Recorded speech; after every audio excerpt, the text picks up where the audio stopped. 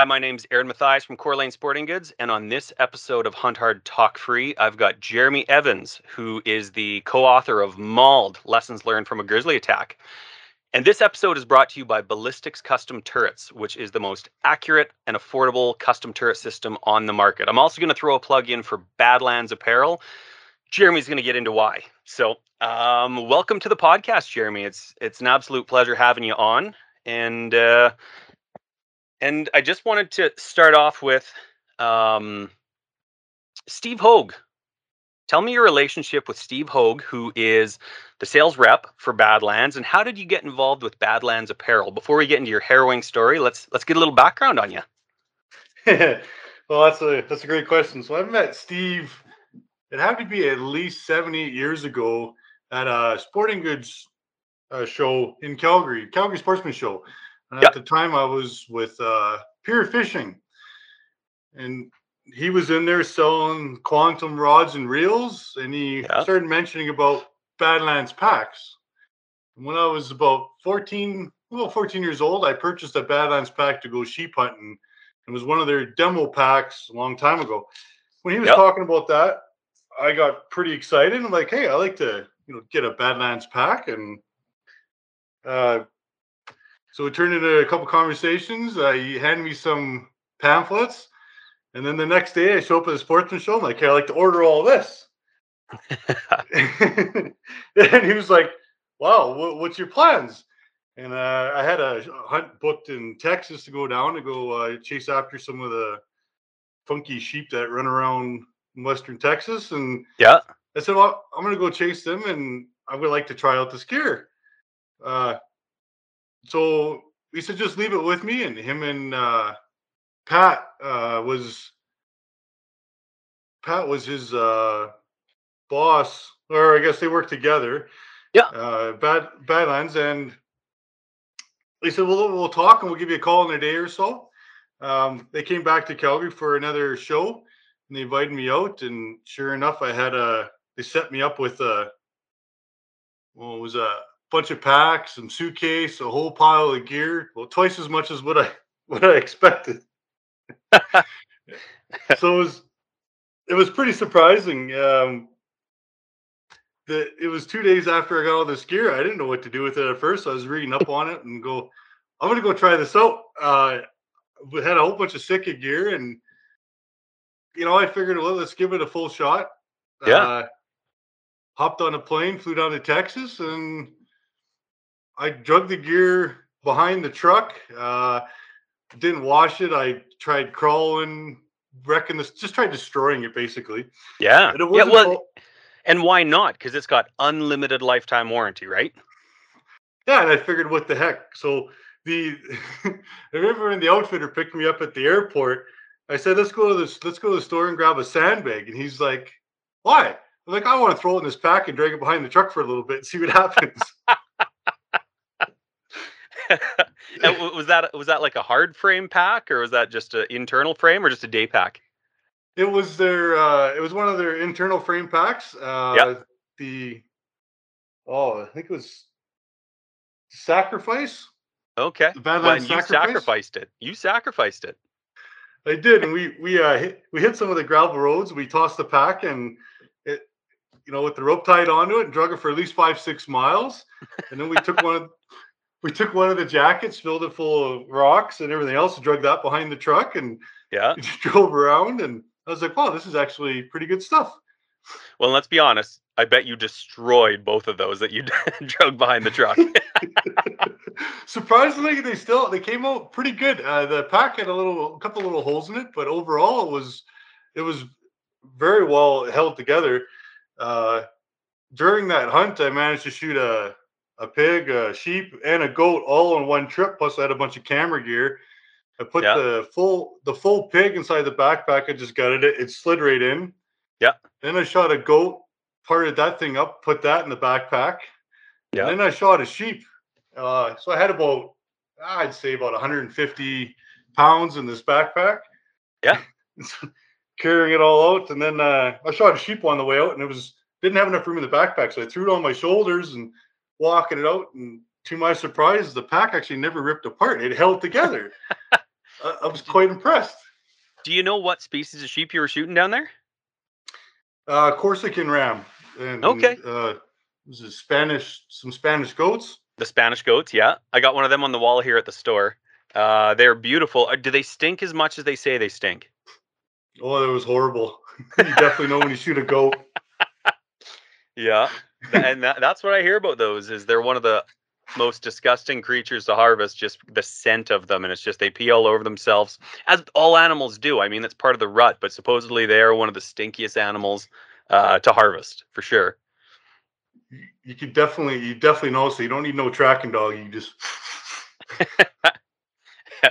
I got one other person I want to ask you about, and Helen Thomas. Helen Thomas used to work for Barton's in Grand Prairie, and she is now part of the management team of our Prince George Coeur Lanes location. And she, when I reached, or when Steve reshared your post on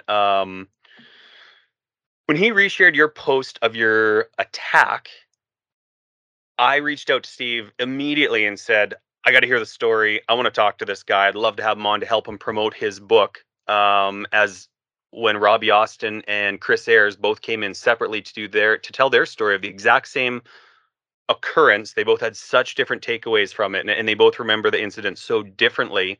And I want to say it was one of the top 5 podcasts in Canada that month, and people like to hear stories like the one that you're going to share with us today. And I got to say, you shot me a copy of the book, a digital copy, and I couldn't put it down. It was it was absolutely riveting, and as somebody who spends a lot of time in the bush, I've slept in tents, I've been on 10-day sheep hunts, I've spent a lot of time in the mountains and in the backcountry, come across many bears in my time.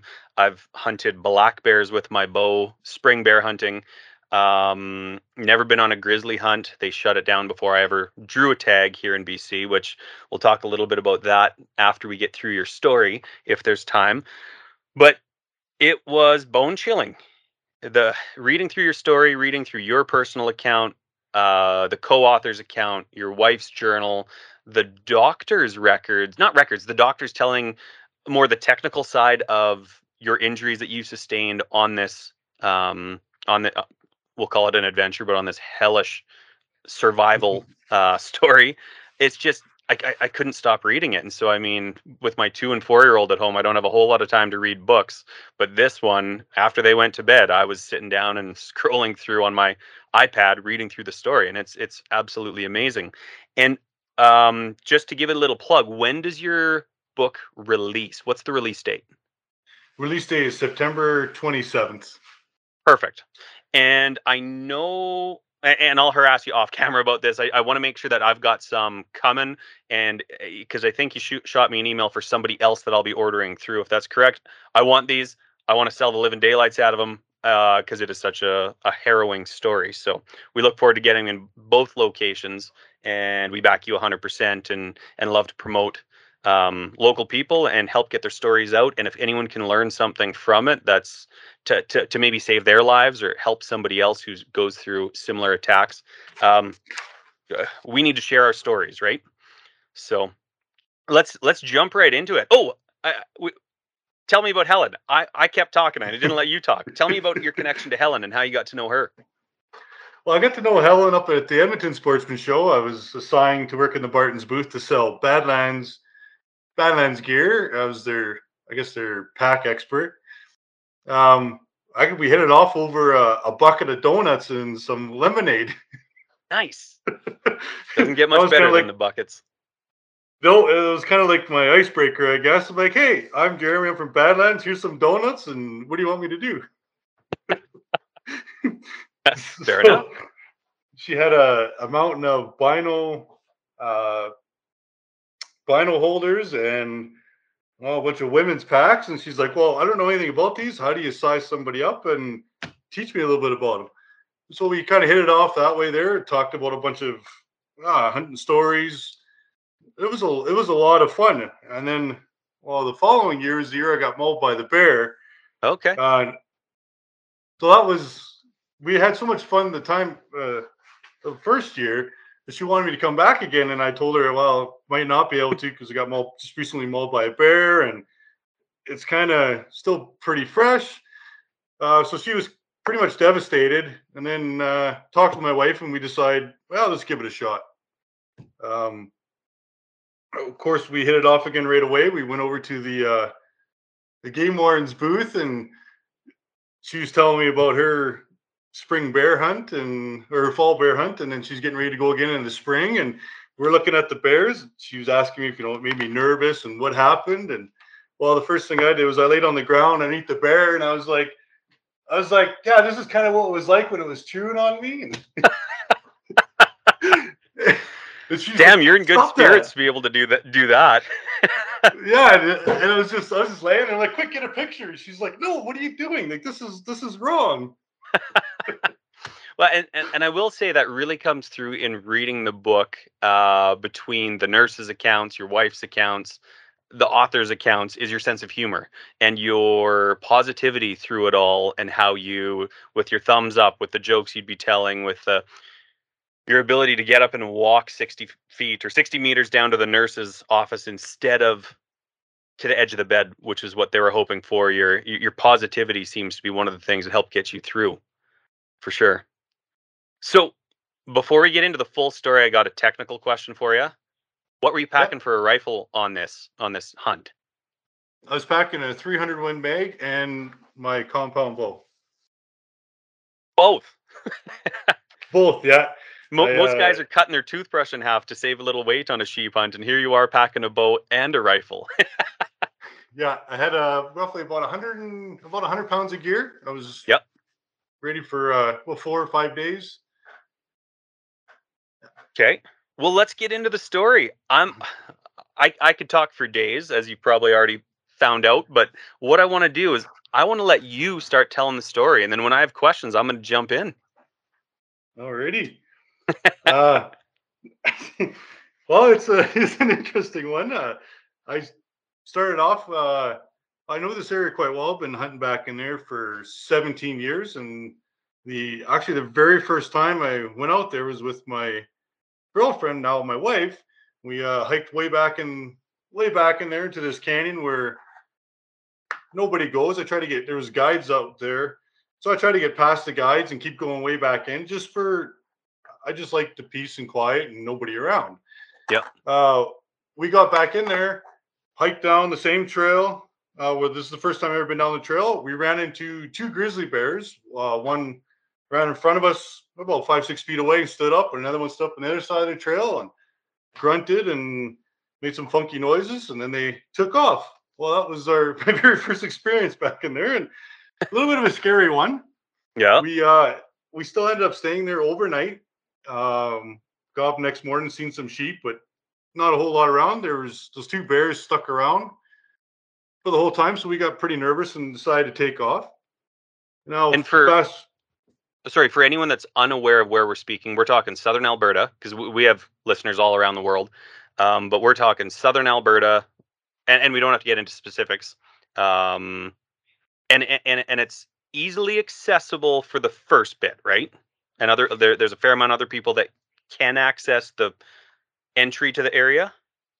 Well, the first off of the forestry trunk road is about 25 kilometers, and the road gets pretty sketchy, washed out in areas. Yeah.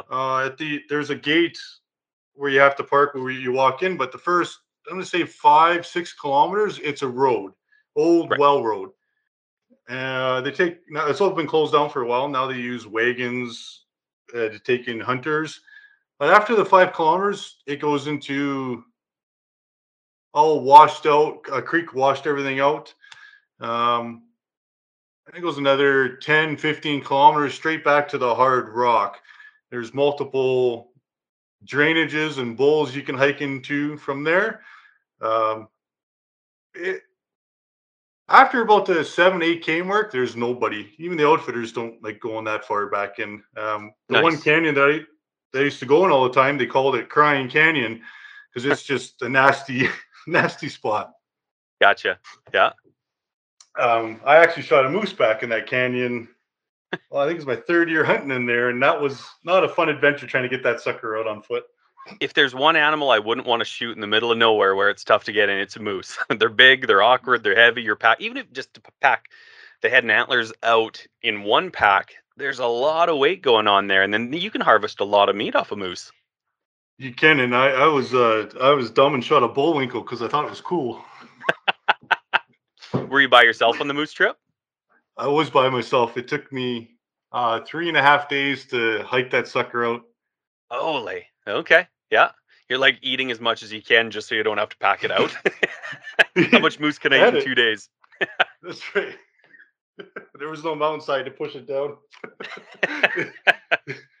It was just taking it was just basically like leapfrogging it, take a chunk in, walking it out, say 500 yards, go back in another piece, walk it past the first one, and just Holy, leapfrogging it constantly all day and yeah, night. yeah. Uh, so yeah, I have lots of fun experiences back in that canyon. And you said what, 15 years? You'd been back and forth in there 15 years? 17 years. 17, yeah.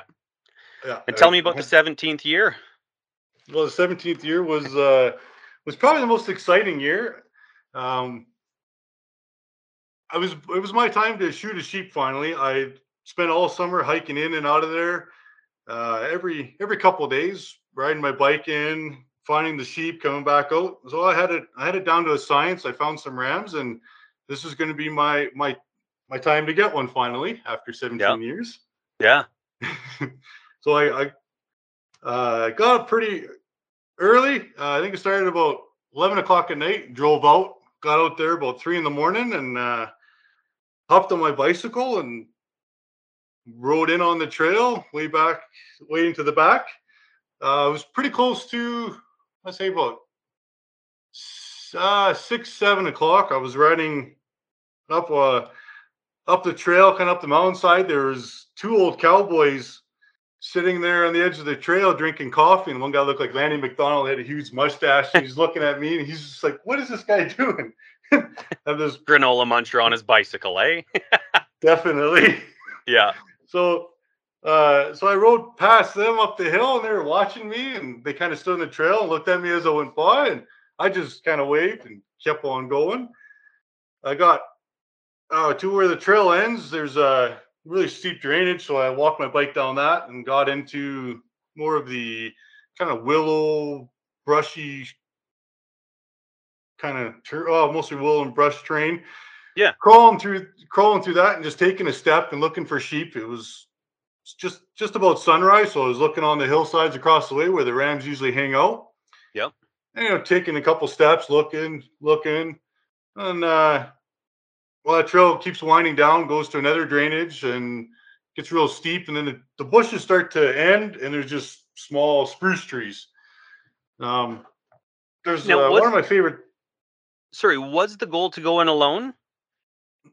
The goal, no. Originally, I had a friend that was going to come with me, and he ended up backing out last minute. He got sick and was unable to make it. So Yep. I wanted to go because this is something I'm very passionate about. And And you'd been planning for so long, yeah, right? and I'm not Yeah, one to wait for somebody. If somebody's going to be late, I just keep going because I'm excited and just want yeah. to go. And correct me if I'm wrong, but was it a week or two before that that you broke your foot falling out of a tree stand? No, that was a couple years before. Okay. Okay. I just Yeah. remember reading about the just showing your grit and determination. You fall out of a tree stand, break your foot. Whatever. Strap it up and just keep hunting. And so that story leading into the hunt, I was like, man, were those back to back? But okay, fair enough. Yeah, that You're was a in your couple years prime. prior. Okay, you're good to go. So now you're in Good to go. you're in um watching for sheep. Yeah, and so there's a one nice little spot where it's kind of like a little pier, big rock outcrop, and there's a spruce tree on that, and all surrounded by green moss. And it's one of the places I always like to camp, and that's where I usually camp. It's just a nice little safe spot. I'm looking at going, well, I think I should go a little bit further just to make sure the sheep are not in the back bowl. It's the day before the season, so I want to make sure I got a good look in the area. So I'm camping close to where the sheep are, and so I cross the drainage, get up on this little hill, and as I come up over it's not a little hill, it's pretty steep, kind of cliff drainage. So I climb up over top of that, got my bike there, and I walk a little bit further. And I notice some sheep off in the distance. I'm like, oh, that's pretty sweet. We'll see if there's any rams in there. I got my bike sitting out in front of me there, and took my backpack off, did a little stretch. I got on my handlebars, my elbows, and just peered across the valley with my binoculars. I was looking at some sheep. I'm like, oh, that's pretty cool. There's some ewes and lambs, and there's one young ram. Uh, and so I was watching them for a couple of minutes, thinking like, well, this would be a good spot to stop and get something to eat. And as I was looking across, I brought my binoculars down, and this little brown thing ran in front of me, literally within 10 feet. And as soon as I seen it, I knew right away I was screwed. I was like, oh shit. Yeah. And my first instinct was to grab my bear spray. Of course, I didn't have it on me. Stupid me. So as I'm reaching down my backpack to grab my bear spray, I bent down and I heard this crack sound kind of over my right shoulder. And as I turned and looked, there was Mama. She had been, maybe 4 or 5 feet away. I remember her coming, she was on a full dead run. She had her paw stretched out to grab me, and I could just remember seeing the whites of her eyes and her teeth. And just out of instinct, I grabbed my bicycle and just dropped it in front of her and stepped aside. It's like a slow motion here. She's like almost beside me, and just step aside and dropped my bike in front of her. Of course, I didn't have my bear spray out, my gun, nothing, just my pack. I grabbed my frame pack, and I had the part that goes against your back was facing away, and I had the outer part of the pack against my chest. So she was caught in the bike. One of her paws was through the back tire, and the other one was stuck in the frame with her head. And she kind of looked at me, trying to shake it. She turned around and shook it off and came at me. First thing I did was jam my pack in her face, trying to push her away, and smashing over the head with it. She grabbed my hands and just made a mess of them. You could hear, like the bones crunching and her teeth grinding against my hands and the pack frame. And so I was pushing her, trying to keep her back. Then she just stopped and kind of turned away and started walking away. I'm like, okay, well, this is good. Yeah. I felt some kind of sigh of relief, like, okay, that wasn't so bad. And I was trying to get my gun off the pack. I was just scrambling, just I guess kind of panicking. Well, I was panicking. Oh, for sure. How could you not? So, I was just watching her walk away, trying to unclip the gun and try to pull my bear spray out. And I looked up again. She turned around. She just did a quick little spin, and then she was coming in hard. We were probably separated by about 30, 40 feet. Well, I did a real stupid thing. I threw my pack at her and decided, well, I'm in fairly good shape. I can probably run up that hill just as fast as she could, or maybe quicker, but no. My whole object was to run up the hill and then turn downhill and jump into a tree. So at least I don't have to start from the ground zero. I thought that was a smart idea, but it sounds like a good plan. Except being able to outrun a bear who can outrun horses. Yeah. Which is, it's surprising how big and how fast they can move. Like, I mean, they're on you.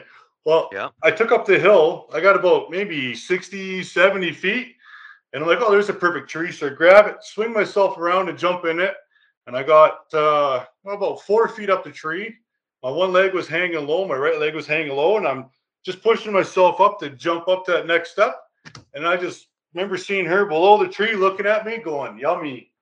And I'm looking down, I could see her looking up at me. She reached up with her one paw, grabbed my right leg, and just pulled me down. And then she lunged up with her mouth. And as I could see her mouth wrapping around my leg, I was like, this is going to hurt. Yeah. And then she just grabbed a hold, gave her one shook, threw me right out of the tree. I hit the ground. And how high were you up the tree? I was probably maybe 5 feet, 6 feet. Wow. Yeah. So I didn't get up that high, but I guess my chest was about the 5 foot, 6 foot level, so my legs were down a little bit lower. Yeah, you were nowhere out of the danger zone. No. So I thought I climbed a really big tree, but according to the game wardens, I climbed the smallest tree in the hillside. To this day, I still I still argue with him on that one, but he's like, no, you climbed a little tiny tree, but I want to think I climbed the bigger one. Yeah. So when I hit the ground, I was kind of stunned for a second, just laying there, like, okay, well, what next, right? Do you play dead? What do you do? Um, my instinct was, well, I'm just going to crawl underneath the spruce tree and wrap myself around it. Got the spruce browse there. Oh, how is she going to be able to pull me away? It'd be harder for her. So I Yeah. wrapped myself around the tree and held on, and she's digging out with her paws, and I was like, "Yeah, this is an awesome idea," because she couldn't really get at me, and she was trying to dig at me, and nothing was really happening. And then all of a sudden, she stopped and just grabbed me by the side, just right by the left side, kind of right the love handle area. Yeah. Grabbed me, picked me up like nothing, and then threw me about 6 feet. Um, That was surprising. I remember hitting the ground again and going, holy crap. And then bang, she was on top of me within half a second. The first thing she did was bite me right in the face. Her two front teeth caught me, one on the left eye, just on either side of the eye, and just Yeah. crunched down. I could feel my eye socket and my jaw, everything just crunched. It just You could just feel everything, bones breaking and sound like ice. It was just it's a weird feeling. Like I didn't feel anything at the time, but you could just hear it. Yeah. It was more the audible, not shock or whatever it is set in, and you didn't have the instant sharp pains. It was more just the numbness Sound. and realization of everything that's occurring. Yeah, it was just more like the sound, the smell of her, just the feeling. Yeah. It's a weird feeling. And it was all in slow motion. Like it seemed like it'd take her like 20 seconds to bite me in the face when really it probably was like half a second. Right. Yeah. It's like being in I guess like a NASCAR driver and you lose control and you're flipping in the air and you're going to hit the wall. Everything's in slow motion and Yeah. then you hit the wall. That's what it's kind of the best way I can describe the feeling. Yeah. So this is attack number 2. She's pulled you out of the tree. She's flung you 6 feet in the air, or 6 feet, and then pounces on you. And now she's crunched into your face. She's like, are you laying on your back face up? And I she's, was laying kind of on my right side, yeah, laying there and trying to curl up in a ball, like they tell you yeah, how to play dead. yeah. Yeah, it was her first bite, and then she came in and she bit me again, and kind of on the forehead. And I'm laying there and go, man, that one hurt. I felt pain on that one. Yeah. And I'm laying there going, wow, this sucks to play dead. Like this is not fun. Yeah. I'm not going to live through this. I might as well just try something. Yeah. So then I rolled over and I was like, screw this. Like this hurts. So I Yeah. rolled over to my back and just the bear she was going to come down to bite me again, and I took my right hand, started punching her in the face, poking her eye. I had my finger on the corner of her nose, was peeling it back, and she was trying to snap at my hand. Yeah. And then she come down with another forceful bite. Like she came in hard to bite me again, and it was like perfect. It was just like moment when she was bringing her head down. It was perfect. I punched with my left hand up, and I managed to shove my hand into her mouth and shove my fingers down her throat and grab her tongue. And she, when I did that, just the shock on her face, it was just it changed from like holy crap, like she was scared for a moment. Yeah. You So went when I from prey to not predator, but I mean, you hadn't fought back to this point. So now no, something's pissing her off and fighting. yeah, and so then when I did that, I grabbed a hold of her tongue and everything, and I squeezed as hard as I could, fingers down her throat. She Yeah. was almost like gagging and choking. She trying to close her mouth, and I remember looking at my arm, and a good chunk of my forearm was in her mouth, and I was like, "Wow!" Uh, and she couldn't close her mouth. She was having trouble, and I just remember my hand was sliding in. It felt like leather. You could feel all the scars on her tongue and the bumps near the back of her mouth got a little bit smoother, and then you could Yeah. feel down her throat. Uh, it was it's very distinct feeling. Like to this day, it still haunts me when Yeah. thinking about that. Yeah. So when my hand in her mouth, she was her back of her body was on the right side of me, and her back paws kept hitting me in the side. Her claws were digging in, and that was really hurting. Uh, so I started pushing on her hind end, trying to push her feet off of me, and my hand slipped in, and I felt like the belly, uh, like a belly of a bear. The hair kind of disappears, and you could Yep. feel Skin. more skin. Yeah, and it's more of a So smooth skin, not the bristly hair kind of thing. yeah, and What? it's you could definitely tell. Yeah. Yeah. So when I pushed off, my hand hit the belly, and I'm like, oh sweet. I slid my hand up the belly, and I felt some really loose skin. I thought at the time was balls. So I grabbed my hands, one hand in mouth, and I grabbed and whatever I thought was balls, I grabbed, twisted, and pulled. She made a horrendous sound, squealed like a pig, like just like a regular pig would. Yeah. Um, Hollered, and she got really um, I don't know what's the word to describe it, like frazzled, and she was panicking, like flopping around. So then I let go, and then she took off, making squealing like a pig, and just darted off through the bush. Yeah. And I was like, "Oh, okay, well, that's not too bad." I got up, and I stood up like nothing, and I just dusted myself off. Looked for my hat. I couldn't see my hat. Whatever. I walked down to where my pack was, found my pack, and opened up my pack. And I was like, "Well, this sucks. Like, what do I do now?" And I pulled out my phone, and I didn't know what I looked like, so I got my phone out, turned it on selfie mode, and took a picture of myself. I'm like, "Huh, all right. Well, what do you do now?" Because I was like, this is the picture that's online, correct? "Correct. And That I is correct." will be resharing your post today as a teaser, but for anyone that it's not for the faint of heart or the squeamish, because it is probably, and I hate to say I've hit the depths of the internet and seen some things that I never should have seen, and it's the picture that you've got there is pretty gruesome. It's not for the faint of heart for sure.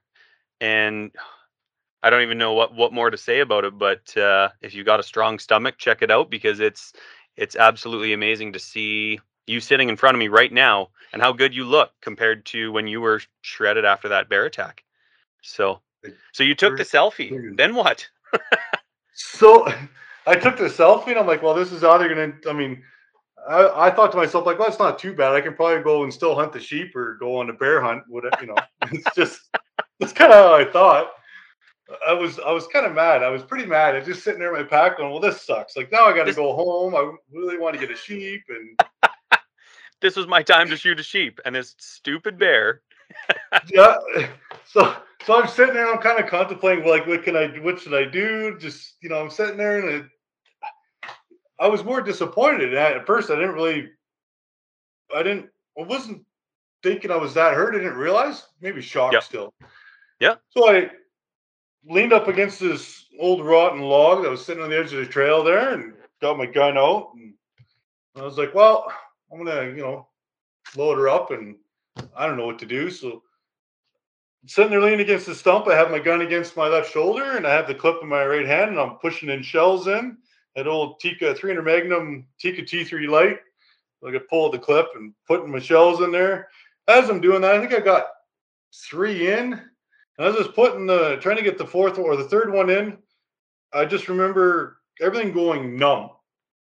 I just remember my hands dropping, and I could feel, it sounded like ice breaking in the back of my head. It's just like a crackling sound, and it was so loud. Felt like somebody just breaking ice in my ears. Yeah. And then my hands just kind of dropped. The next thing I know, I can hear like breathing, and I could feel I'm being pulled. So the bear came back, and she grabbed by the back of the head, kind of at the base of the skull, clamped on, and she drug me back in. It felt like a long distance, and just I was completely numb. I couldn't move. Just hearing, and you just see the bushes. Just she pulled me over everything, all over the junipers, through the willows, and then she stopped, and I was like sitting up, but leaning against her paws. She was directly behind me, Yeah. and I leaned against her legs, and I just remembered like I couldn't do nothing. Uh, the first what she started to do, she was chewing on the back of my head, and then her right claw caught me on the right side of my face from down near my nose and lips, and Yeah. she peeled everything right back. She just ripped all the skin, my eye out, just busted my whole entire face, just one swoop. And then she was gnawing on the side of my head like a dog on a bone. Like that's what it felt like. She's just crunching Jeez. away, Yeah. and I couldn't do nothing. Um, so that went on for probably I want to say hours, but it was probably only like 20 seconds. Yeah. She moved her legs or repositioned herself. I fell backwards and I hit the ground. It was like I can all of a sudden like feel things again. It was a weird feeling. It was just like I don't know, being charged back up again. So I'm laying there and I can't see at this point. Everything was cloudy. It was like looking through fog. Yeah. I could just see this dark thing above me. So I reached up with both hands and I could feel the belly, and I reached up and I'm in the belly area again. Grabbed what I thought was balls with both hands. And I Yeah. grabbed, dug in, twisted, pulled up. She bucked like a bronco, and then I wrapped my legs around her neck and just like a UFC fighter, just clamped down and held around her neck, and whatever I had, I was trying to rip it off. Yeah. Uh, she was making horrendous sounds, squealing, jumping. She was rolling around. She was like a bucking bronco, Yeah. and I can feel my back brush going through the brush quite quickly, and you could just tell that like the fear of God was in her. Yeah. Well, and for uh, anyone that doesn't know, how big are you? I'm 6'2". At the time of the attack, I weighed 230 pounds, and I was pretty solid, pretty You're a good big shape. bear in that fight. And I won't get too much into the bear at the moment, but how big was that bear? About with the game wins figure about the average size of a sow, so about 400 pounds to 350, Okay. 400 pound. Yeah. Not a monster, but Yeah. decent size grizzly. Well, and they're twice the strength of us pound for pound anyways, so Yeah, they tossed me around like a rag doll. yeah. Yeah. So So she you're dragging underneath, you're holding on for dear life, fighting her like an MMA fighter. and then I felt safe, I guess, or felt it was okay for me to let go. So I let go, and I just remember her. I remember the smell and feeling like her just defecating everywhere, like it just flowing. Uh, so then I let go, and I'm laying there, and I can't see. I I'm missing parts. It's filling my head and my right side, and I didn't have an eye. I couldn't find my right eye. Yeah. Uh, there was chunks of my face hanging down. Um, I tried to stand up and I couldn't. Whatever I did, I couldn't stand up. Nothing was working. I I knew relatively where I was on the hill, like where the trail was. Yeah. I started to crawl downhill, and I came across the trail, and I've been in there so many times, hiked in there in the middle of the night that I could probably find my way out being blindfolded. Yeah. Uh, I got to the trail and I crawled down the trail, and I came across my pack pretty quick. I was at this point in time, I was panicking. I found my gun right away, and I tried to shove a shell down the tube, but my hands were so messed up I couldn't bend to get my fingers in, and I couldn't see to put a shell in. My left eye at this point in time was hanging down, looking straight at the ground when I looked forward. So in order to see straight on, I had to either pick it up or tilt my head way back. Holy. So Uh, reading through that, and I looked at the picture, and I looked at the picture, and I zoomed in. Um, your left, like how far down was it hanging? Like what so are we talking, like an inch or two, or like down to my nose, so my whole okay, eye yeah. socket was completely It was crushed. It was destroyed, destroyed. Yeah. and my eye was just like hanging down, kind of like in a Oh, cartoon. You see the yeah. people pick their eyeball. Yeah, The that's what it felt optical like. cords. Yeah, okay. Yeah, And you could still see out of it at that point, but just extremely blurry. extremely blurry. Yeah, okay. and my jaw on the left side was hanging down, was kind of drooping, or well, parts of my face, everything was hanging down. So I didn't Yeah. know, I didn't know what it looked like at that point. And like I said, I couldn't see. I found my gun. That was the easy part to find, but I was panicking, looking around for my clip. And then the first thing I came across was some soft, fuzzy stuff, which was my mustache and goatee On the ground. on the ground. Yeah. And then I found, I believe it was my ear, and then some other chunks of my head. I found these. So I kind of gathered them up and had them in one hand, and I was still feeling around. And Hmm. I managed to find my clip. And so the first thing I did was slide my clip in the gun and swing around, and anything that looked dark, I shot at it. And so then, I'm sitting there and I didn't know what to do at this point. It was pretty bad. There was blood gushing out everywhere. Yeah. Uh, I couldn't really see. I couldn't stand. Um, this Your is face is where, hanging off, your jaw's hanging off, yep, your nose is disconnected, and you're missing an ear. You've got one eye where it needs to be and one ear where it needs to be. The rest is not where it needs to be, correct? nope, yeah, it was all gone. And I was Man. sitting there and I opened up my backpack and I found my first aid kit. And I don't remember, and I bought this real expensive, what's it called, the Hunter's Edition or something. It was made for hunters. I opened it up and I looked inside and just kind of fumbling through. I'm like, this is garbage. Like, there's nothing in here Nothing's that can gonna help help. me. There was no great big band-aid. So Hmm.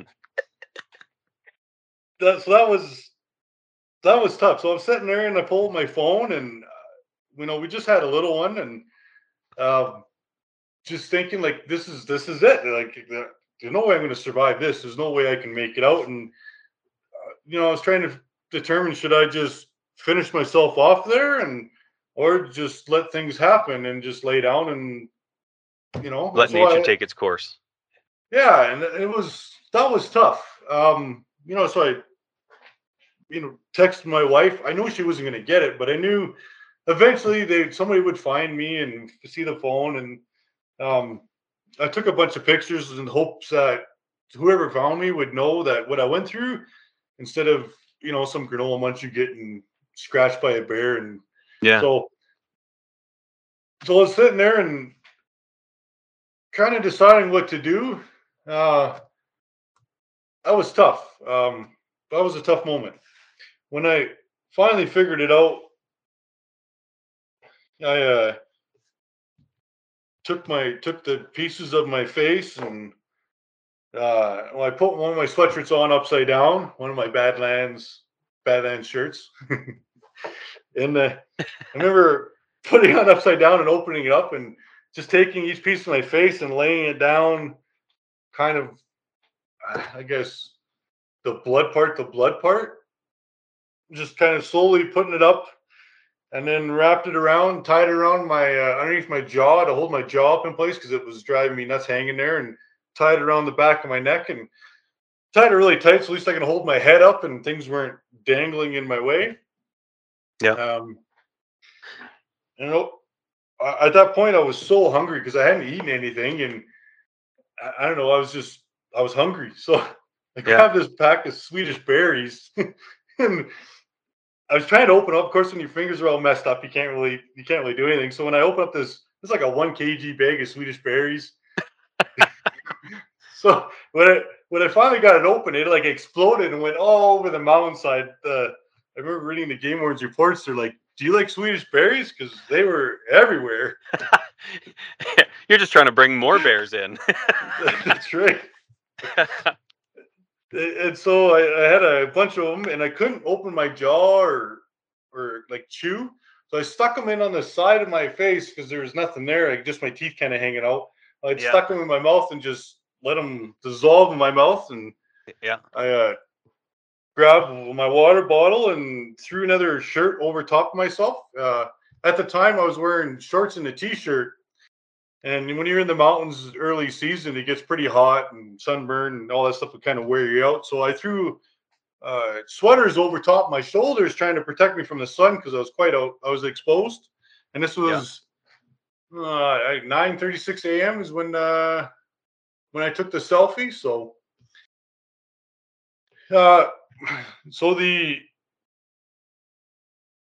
so after I decided what I was going to do, I tried to stand up, and the first 10 feet, I probably fell 100 times. I just couldn't get on my feet. All the tendons. Well, I found out later on that all the tendons in my right leg were severed at the knee. So I really had no strength in it, and couldn't. It was just basically a dead leg. Yeah. Um, also at the time, I don't know why, but I had about 40 rounds of ammo with me. To this day, I don't know why. I never shoot that many bullets in like 10 seasons. So You're a sucker for punishment. And you wanted that extra weight in your pack just to go in heavy. yeah, I think I'm just gonna say that was from the couple of years previous too. I put shells in there and kept forgetting about them. Yeah, that's my Yeah. story. Okay, fair enough. We've got a solution for you that we'll get into. That it's something that we build that you need. No one else is doing it. We're off topic, but it's on this exact topic. And I had it built. Robbie Austin talks about after his grizzly attack, he came in and had Greg build him one. So we do we do a aftermarket stock for Tikas with a second mag well up inside the butt stock. So I've got a 3-round or a 5-round mag out the bottom of my butt stock. I can just push a little tab release just like you would for your mag release. So I've got 2 mags fully loaded in my gun at all times. So if I have an issue Nice. with the first one, I've got a second I can slam in. Not a sales plug at all, but something that you definitely will need for your next trip. so on the first 100 feet or so, anything dark got 3 rounds. It didn't matter what it was. I can just if I could see it look dark, you got 3 rounds. Yep. And then the very first part of the trail that goes down into really steep drainage is probably a 300-400 foot drop down to the bottom of the drainage. There's a creek there, kind of cliffs all the way down the one side. Kind of comes to a point, a triangle, but very steep hill. So the first, I started going down there. The first little bit was fine, but then I fell and I tumbled down to the bottom, head over heels. Ended up into some big boulders, laying there, and I was pretty mangled. Couldn't really move. Smashed my head a bunch. My arms were stuck underneath the rocks. I was laying on my side.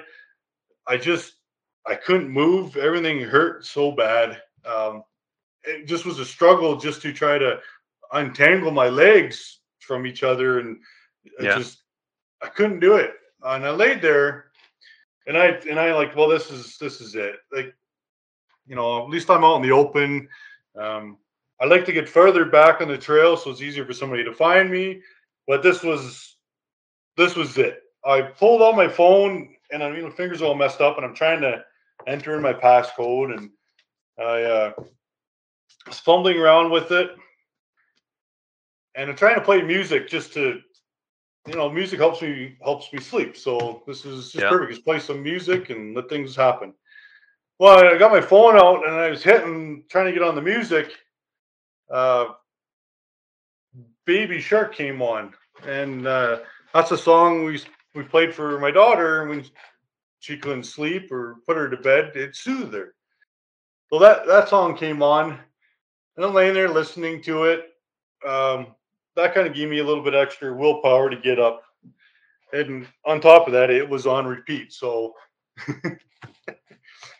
so I'm laying there in the rocks, and of course, Baby Shark's playing. I got up. I didn't stand, but I managed to crawl up the other side of the drainage, about probably about a half a kilometer or so up the side, and then I only remember bits and pieces, but I remember crawling across that mountainside all the way to almost the main trail. It was a little steep for me to walk because every time I go to stand up, I'd fall over, so I just crawled. And from what the game wardens who did the investigation said, I pretty much crawled in a straight line across the mountainside. I crawled through deadfall, whatever. I just went in a straight line. And I I want to rewind to the Baby Shark because with a 2-year-old and a 4-year-old, I'm well aware of the song. It's played thousands of times in my house. And I'm guessing it's not to do with the annoyance of the song, but what it stood for. Yeah, it definitely is more what it stood for. I mean, the song does get to you after a while, but But that's not what motivated you, right? no, it wasn't. It was just the That whole reminded you of the baby at home waiting for you. yeah. And at this point in time, it didn't matter if she was crying or screaming. I'd been happy to be there. You would have rather been there than on the mountain for sure. And Definitely. she was young at the time. How old was she when this all went down?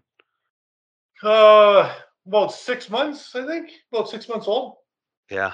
So it was Yeah. our first one, and actually the first time I was away from home with the wife and the little one. So it was a kind of a big step, a big jump. Yeah.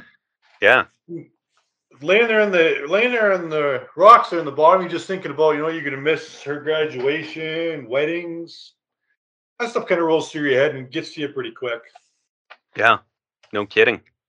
It that sort of thing. I like at 40 years old now. I always thought I was 10 feet tall and made of steel until I had kids.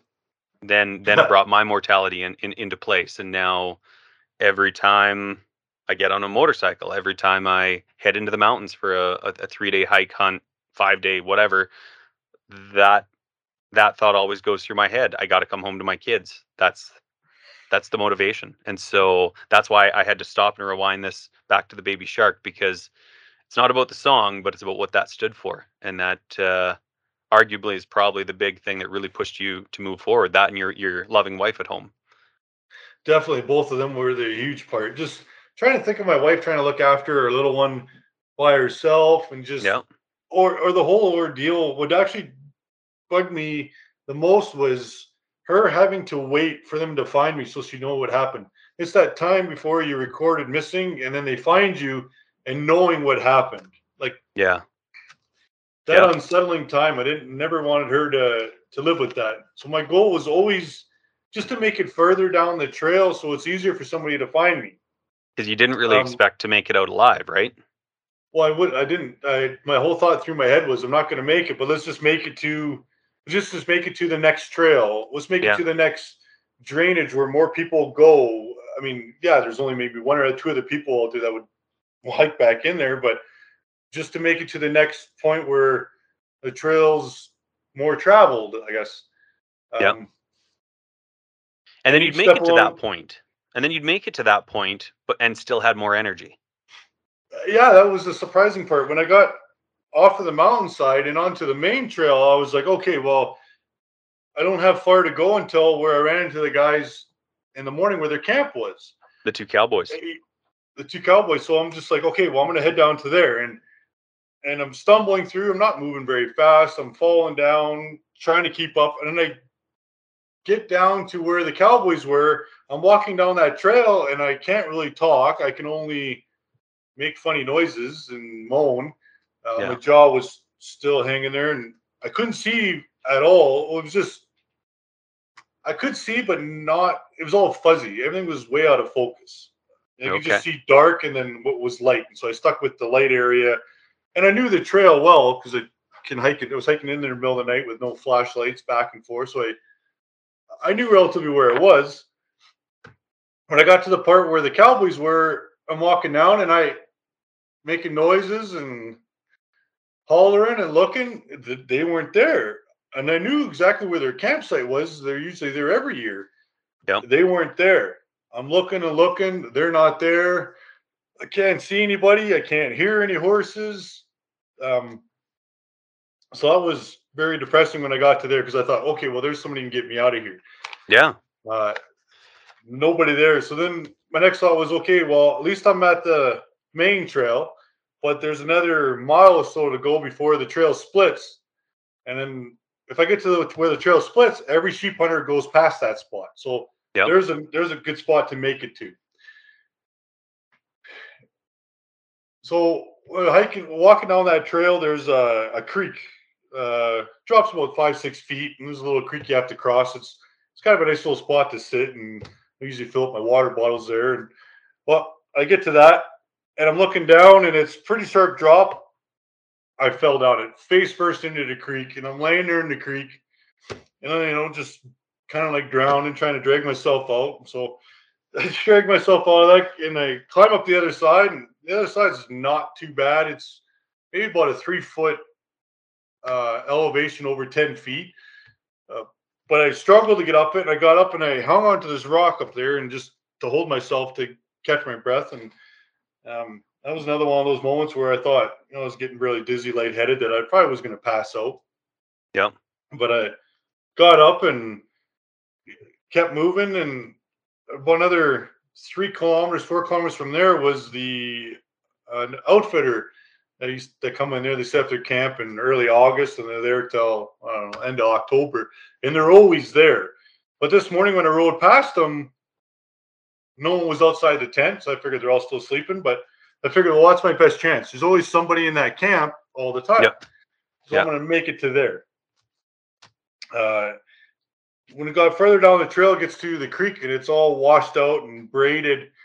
And the trail, well, this is the year after the flood. I think it was the year after the flood that we had in Alberta there, where it totally flooded out Calgary. Anyways, Yep. that whole area got washed out in the flats, and the original trail was washed out. I wasn't quite sure where to go, so I decided to stick down the creek and just follow the creek down. I knew where the outfitters camp was. I'd be able to recognize it.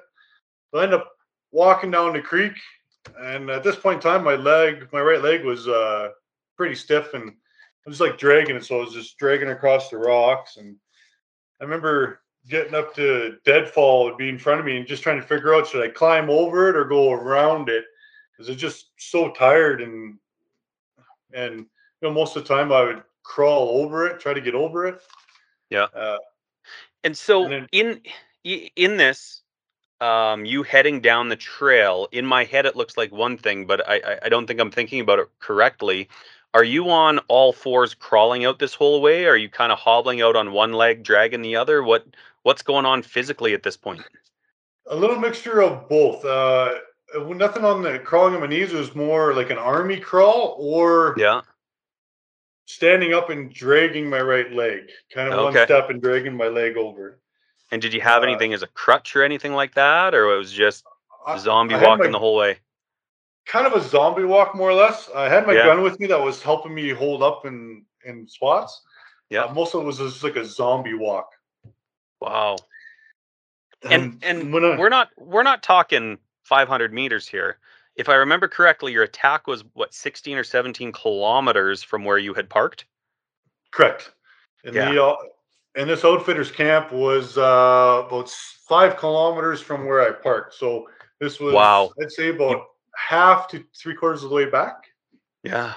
Unbelievable. It's hard to think that you could army crawl and zombie walk 11K to this point after what you had been through. I mean, you had to have been leaking pretty badly. Like, the blood loss just had to have been horrific. I remember in the book it talks about the way you had pulled your face up and wrapped that shirt around and contained some of the blood with toilet paper and stuff. Maybe I'm jumping ahead here. What did you do with your core and your leg? Like, just did you do anything to try and stop the bleeding shortly after the attack, or? No, I didn't realize those were that bad. I knew Okay. my leg, it was all covered in blood all the way down the right side. I actually Yeah. didn't really know about the puncture wounds on my side. I realized how bad they were until later on. And Okay. at this point in time, it was still just my shirt holding my head together and tied underneath my jaw. When when I walked down the creek, I got to the outfitters tent, and they have a electric fence around the place. So I remember walking around the fence and finding the gate. So I got in, opened up the gate, and I got into the first tent, and there was nobody there. Um, so that part sucked. That was Oh, hard. shattering.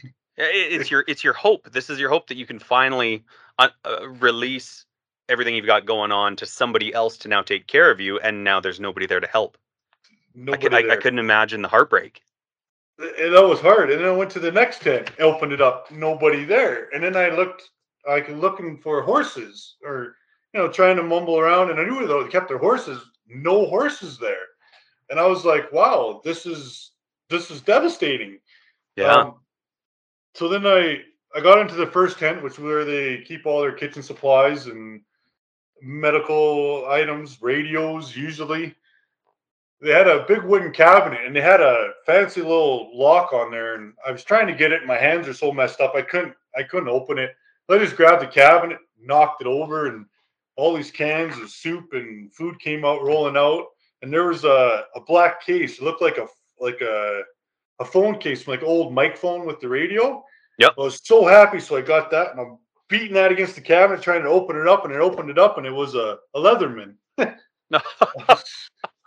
I was so disappointed. I'm like, Oh, oh no. And I'm trashing through their bins, just knocking everything over. You can't open up the bin, so I'm trying to knock it over and fall on the ground. And um, no radios in there. I found toilet paper and or some, I think it was toilet paper, or almost felt like bounty sheets, and that was spilled out. And there was this like a triangle shaped can, and I remember as a kid, my grandma used to have these triangle shaped cans, and they were full of spam, like yep. the ham. And Yeah. at this point in time, I was so hungry, and I wanted to eat that.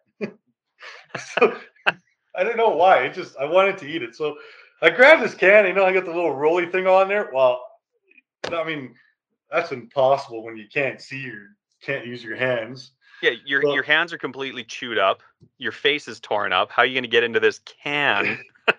yeah, I'm just so. Anyways, I'm beating that against the table, against the cabinet, using another can. Finally, I get it open enough, and I peel it open. I'm like, okay, awesome. So I'm going to go sit at the table now and eat. And now, all throughout this whole entire time, Baby Shark has been playing on repeat.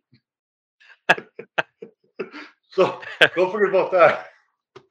So I'm sitting at this table and I'm trying to eat and I'm trying to get a chunk of ham and shove it inside my face. And as I'm doing this, blood is just dripping all over the table. And I got this rag. I'm trying to wipe the blood off because I don't know, it's like water dropping on what you're trying to work on. It just drives you nuts. So there's just Yeah. blood dripping everywhere. And I'm trying to wipe it up. And I just like, it was frustrating. So I found toilet paper and I wrapped my hands up in it and go, okay, well, that will solve that problem.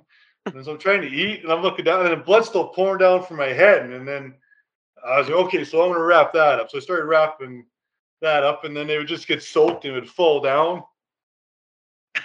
So then I found some tape. I thought it was like medical tape, but they call it vet wrap, I guess. And it's what they use for horses to tape up their ankles. Yeah. Yeah.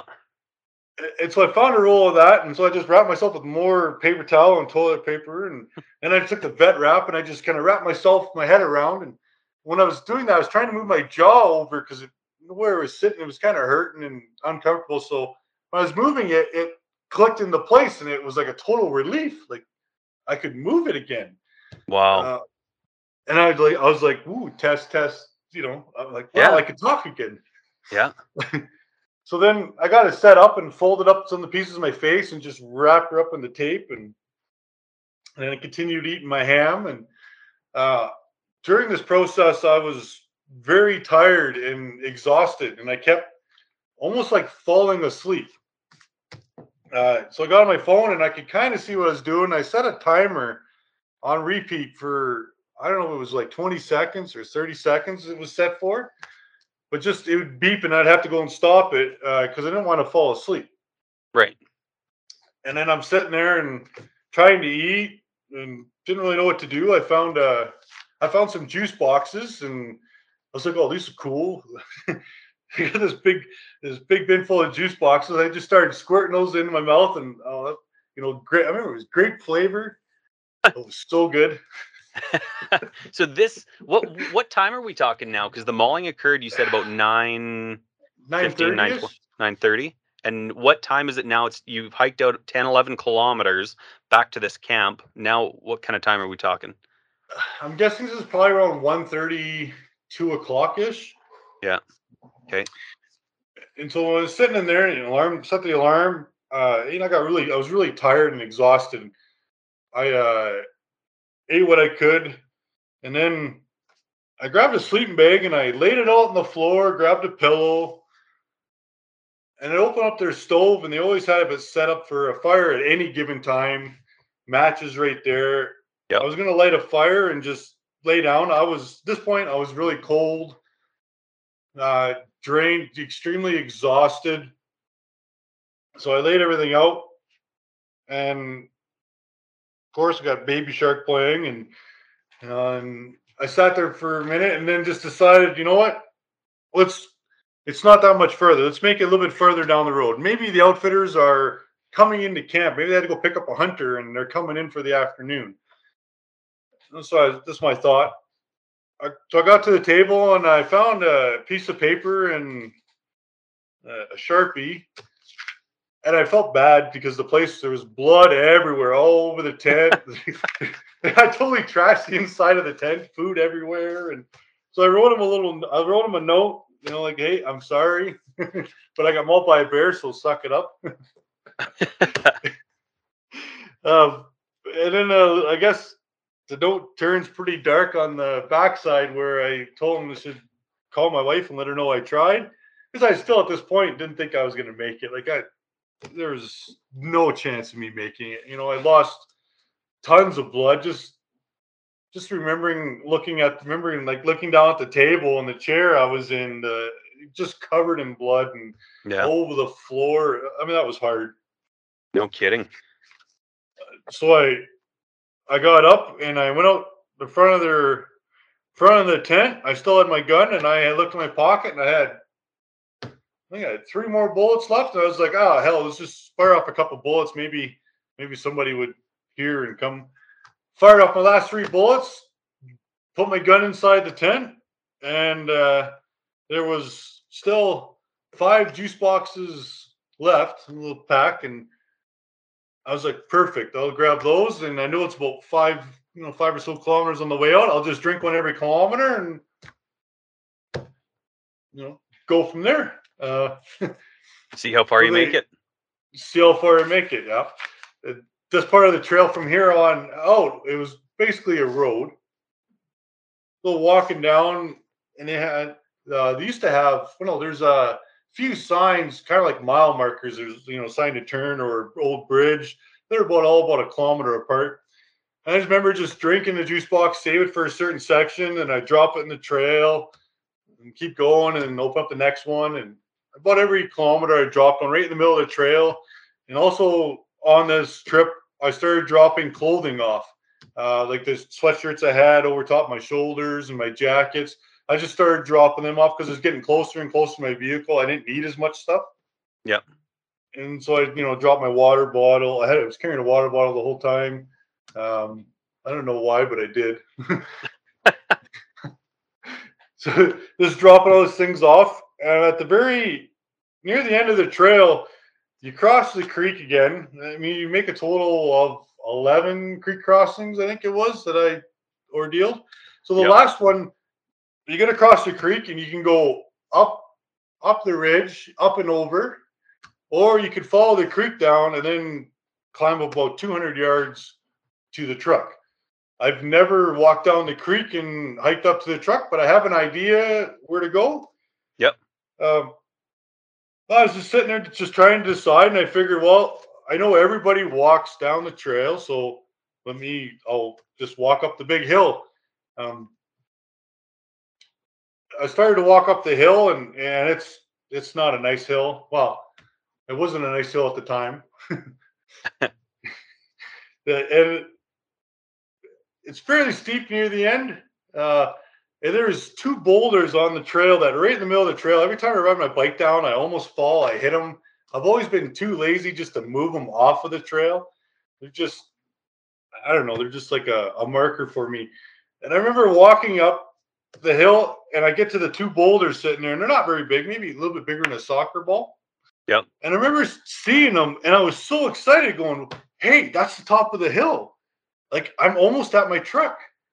And to my surprise, I still had a juice box left. So I grabbed the last juice box. I was so excited. The rocks are here, the hill's here. I've almost made it. I got another kilometer left till the truck, and it's all downhill. Like, this is exciting. So the last juice box is just sucked it right back, squirted in my mouth, dropped on the rock, kissed my hands and just touched the rock, and like, thank you. And I made it to my truck. uh, where my truck was parked, there's a gate that goes across the road, and I got to that, and this is where I probably made the dumbest decision, even worse than fighting the bear. This gate, standing looking at it, I can go 30 feet to the right side and walk in some water and get around the gate to my truck, or I can walk 80 feet on the other side around the gate and then get to my truck. But no, I decided to crawl underneath the gate. And so I bent down to go underneath the gate, and as I was going underneath, I got real lightheaded real quick. I started to kind of pass out, and there was a road sign there, and they have like the holes in the sign. The post has the holes in the it. post. Yeah. Yeah. So I jammed my fingers into there and tried to grab on to the sign because I knew if I fell over, I'd have been done. And I'm trying to hold on, trying to keep myself up, and I finally, I don't know, probably 10 minutes is kind of kneeling there holding on. I actually had enough strength to get up and I didn't pass out. So then I'm like, well, that was real stupid because that'd have been it if I would have fell over. I don't think I would be able to get up. You make it all the way back to the truck and then make the decision to crawl under the fence, and that's the end. That's the end, yeah. The dumbest thing. I get to my truck and I know I'm messed up. I know I don't look very pretty. So the first thing I did was I pushed my mirror out of the way of my truck. And I was driving a Ford at the time and had the little pin code on the side. And I'm one of those guys that locks their keys in their truck. So this is perfect for me. Yeah. Because I didn't remember to grab my keys when I was in my pack from when I got mauled. So I always had a spare set in the truck. Mm-hmm. So I typed in the code, opened up the door, and I tried to climb in. Well, I got into the seat, and then I just grabbed the rearview mirror and pushed that away so I couldn't see anything. Grabbed my keys, and I started up the truck. And I'm like, okay, awesome. I looked forward, and I couldn't see the end of the hood. I was like, oh, this is great. I rolled down the window, and I stuck my head out, and I looked down to the ground, and I couldn't see the ground. I couldn't tell where the ground was. And I had my eye kind of held up so I could look somewhat forward, but I still had to have my head kind of tilted back at about probably a 20 to 30 degree angle so I could see forward. Yeah. And so I knew the road quite well. When I was looking out the front window, I could just see like green and dark green and then a light patch. And I go, well, the light patch has to be the road. So, aim for the middle of that light patch. Aim for the middle. Yeah. I remember driving down the road. I felt like I was hitting the rocks, the trees, the ditch. Everything was so bumpy. There were spots on this road where it just drops off to the cliff. There's no guardrails, barriers. It's like a little bit better than a 2-rut well road. It's got some hairpin turns, lots of, I don't know, the old road going to Golden back in the early 2000s or in the 90s. Yeah. That's what it was like driving on, but gravel. Gotcha.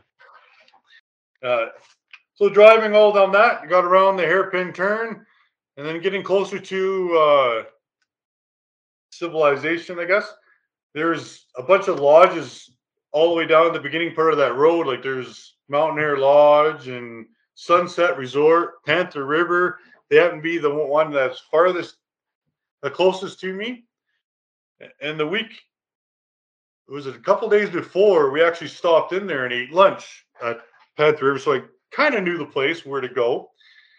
I drove down the road and I found their driveway in, which I don't know to this day how I did because it's kind of a tricky way to get in. Yep. I drove in and I tried to park beside another vehicle and I didn't want to hit them. And I felt bad. So I just ended up driving right up to the lodge where, you're not supposed to drive. So I parked my truck right at the base of at the ramp. It hiked up this ramp and it's a little kind of like a round viewing room where the diner, and on this deck, and they got a very low roof with with the logs sticking out every 4 or 5 feet.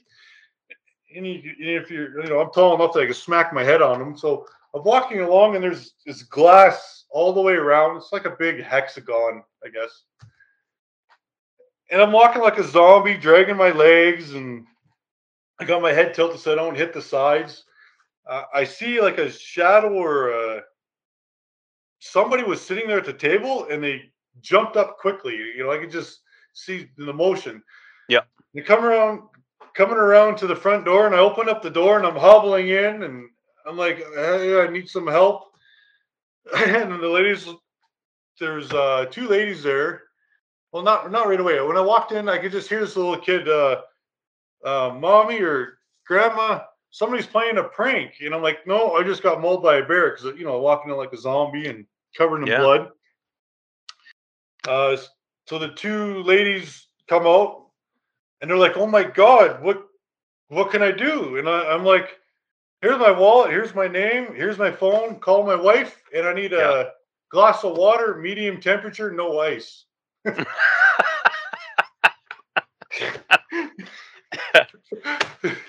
and the first one that saw you was what, an 8-year-old boy?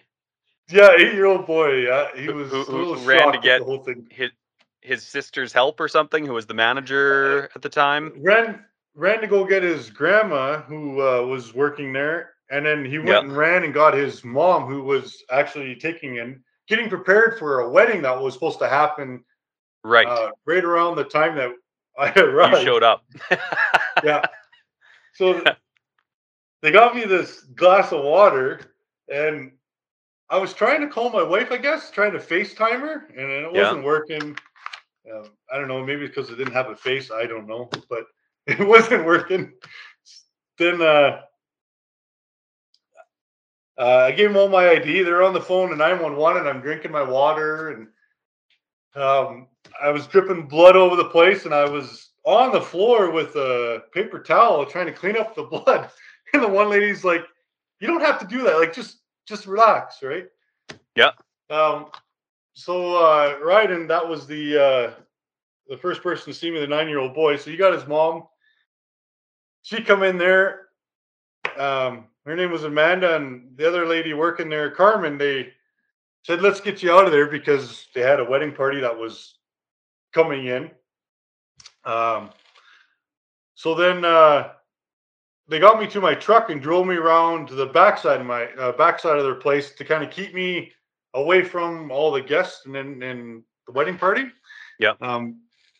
So then they moved me off to the side. They were running back and forth on the phone to 911, stars, and I just remember everybody just running back and forth and panicking. And I kept telling them, like, "Hey guys, just calm down. I made it this far. Not that big of a deal. I'm just missing my face. Just, like, I want to make it out of here. I made it this far." Yeah. Just trying to keep everybody calm, because it was, at this point, I knew I was going to make it. Now I was relaxed. I knew I was going to make it. I made it this far. I was really more worried about having to do first aid on somebody trying to help me than I was about the bear. So everybody running back and forth. There was a 18-year-old girl that they sat with me next to the truck, or sat with me in the truck, and just talking to her, and she would never look at me, and we're just trying to have a conversation, and she doesn't know what to say. I don't have a face, and it's really hard to talk. Yeah. It's tough to come up with topics that outside of, so how's your day? Yeah, like, do you have a boyfriend? Do you have a dog? What do you do for fun? Do you plan on having your face back? What are your thoughts on this? Like, I couldn't imagine how she felt. I mean, her account in the book is pretty crazy too, and just what she must have been going through trying to keep you awake, because I guess that's kind of the main thing now, is don't let you fall asleep now that you are at a point of relaxation, right? Correct. And then also at the time, I never had just the juice boxes to drink. Well, in the floor of my truck, I had 2 Gatorades, and I was like, "Can you open this?" So they opened up the Gatorade, and I grabbed they had got me a straw, and I just sucked back the whole Gatorade right away. Yeah. And what the lady said, that after I drank the Gatorade, I started to bleed a lot again. Like I started to really bleed, and they could tell that I was relaxed. Like I felt safe because I wasn't really bleeding when I got there, and then all of a sudden I just started to really bleed again. So they were Okay. pretty worried. The owner of the lodge, she's same age as me. She ended up calling her dad, who had a helicopter, and said like, "You need to come here and get Get him this out of guy. here." Like, yeah. Well, and because So they had called for an ambulance numerous times and they couldn't figure out where you were, right? Like 911 just they're like, well, and they couldn't put A to B to figure out where to come pick you up. So they're like, and Stars was because they initially called Stars, but Stars was delayed or couldn't land there or something. There was something going on was that they couldn't show up. yeah, they were busy, and then something about high winds, and one in Edmonton was on a job in Calgary. They couldn't fly, or Yeah. I'm not sure the whole story on that. I kind of stayed away from that. Yep. Yeah. And so she called her dad, who's a pilot and who was elsewhere, but dropped everything to come and get you. Correct, and he landed right there. They got me out of the vehicle, and I just remember they're getting me into the helicopter. They put a tarp all across the helicopter. I thought it was kind of funny. I mean, it's a pretty nice helicopter. They got this big blue tarp inside, and they're like, "Sit here." So, Quit leaking everywhere. You're gonna make a mess. yeah. So I'm sitting in the helicopter, and Amanda's beside me. She's the owner. That was her dad, and she just she was devastated and trying to stay calm. And I'm in the helicopter. I'm looking out the window, um, and I get this sharp poke, and I turn and look at her. And she was trying to. She thought I was falling asleep, so I was looking out the window. I mean, I couldn't see anything, but I'm trying to see. Yeah. I Yeah. get the You're in a sharp helicopter. poke. Yeah, I mean, I turn and look at her, and then she'd pull the tarp up, and I'm like, "Well, what's your problem?" So I look out the window again, and I get another sharp poke. I'm like, "What?" And then hold the tarp up. Well, I guess I was coughing, and blood was out everywhere, and so she thought I was falling asleep. So she's trying to wake me up, and then when she turned, I was gushing blood everywhere. So she was trying to Stop you protect from herself spraying it from on her. Yeah. yes. So I was just so agitated. Like, what do you do? What do you want? You know, like you can't. I got uh I didn't know I didn't have any earmuffs on, so I couldn't hear anyways. Yeah. Yeah. And it's just funny every time I look over, there's this blue thing in my face. I'm like, well, whatever. So we we get to Sundre, and they land the helicopter in Sundre, and then there was just like it was mad chaos. Well, not really. At first, seemed pretty calm, and I remember my side of the helicopter door opening up, and someone go, "Oh shit!" Like it just, and then chaos struck. So Yeah. they're trying to get me out of the helicopter, and I'm in a lot of pain. My leg is now stiffened up, and I can't bend it to get it out of the helicopter. And people are pulling on me. And Amanda's yelling at him. She's like, "Hey guys, stop! Like he got in, he can get out. Leave him be. He can get out." And then I guess one of the doctors or nurses tried cutting around the back of the helicopter, but they have an open blade in the back. Tail rotor. Yeah. Yeah, tail rotor. So she's tackling them, trying to keep them away from the open rotor. And then I'm trying to get out of the helicopter, and I'm turning to get out, and then all of a sudden I just felt these arms come up behind me and like bear hug me, and then just drag me out the other side of the helicopter. Well, Wow. that was pretty quick, and then they throw me in a gurney and take me in the front door, and I was sitting in there, and there was an older guy that was sitting in the emergency room. Now this is a small town emergency room, so the emergency beds are like literally where you come in and wait. So I'm, I'm sitting there, and there's only like they have like a screen hanging there. So I'm sitting there, and this older guy's there. I guess he was having heart problems, but he's like, "You can go first." You know, like I don't have chest pains anymore, so. So I'm laying in there, and they're stripping me down, literally naked. They're checking out my side, my knee. They were poking at my head, and I was fighting with them, saying, "Look, don't take that off unless you're gonna do something right away. Like, don't touch it." The one doctor was bending my knee, and the pain was just severe, and I was yelling. Amanda's in there. She's like, "Just leave him be. Like, like what are you gonna do?" And uh, they were trying to figure out what to do with me. And this the same nurse that took me out of the helicopter, her husband got bit by a bear several years ago, and he had massive infections from the bacteria and that they got. So, Oh yeah, because they're such so she filthy kept animals. correct, yeah. And so she decided first thing to do is to drill into my collarbone and put a I don't know what's some kind of stud in there, and then she injected some antibiotics in me, Yeah. and that was just from what her husband went through. She did that. Uh, then they loaded me up in an ambulance and then sent me down to Calgary. Which While is I was what, an hour away? hour and a half. Ugh.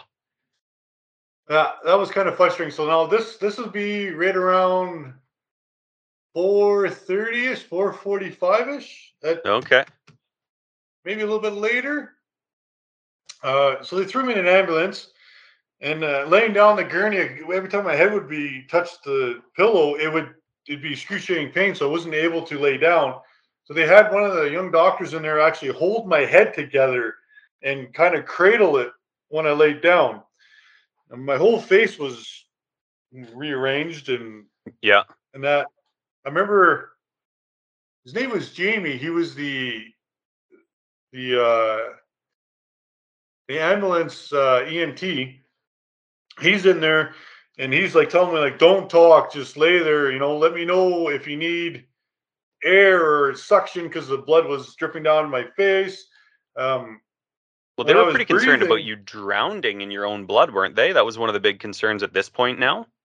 one of the biggest concern was that or me going into cardiac arrest. Uh, so the air was flowing through the upper part of my nose, kind of in between my eyes and the top part of my nose. That's where the air was coming out. So we couldn't figure out where to intubate me from if they had to. They were kind of puzzled at that, right? Like, where do you put the mask? And then we came up with hand signs because Jamie, he wouldn't let me talk at all. He just no, you just like two fingers or the thumb through your two fingers is suck your like I'll do suction on your nose Yeah. or your mouth is make like bark like a dog. So we had these hand signals of what needed to be done. Yep. And so the whole way down, hear the sirens and they're just flying down. It seemed like it was only like a 10-minute ride, but well, must have been a lot longer than that. Yeah. Just before we got to the hospital, I got really nauseous and was like ready to throw up. So they gave me something to try to stable me, and then they brought me in the emergency room in the Foothills Hospital in Calgary. At the time, the Foothills Hospital was doing renovations on their emergency room part, so I had to come through where normal patients come through. Yeah.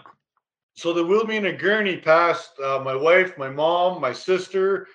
My sisters, they're all sitting there waiting at the hospital, and they pushed me through them uh, into the back, and that was pretty hard for my whole family seeing me That missing.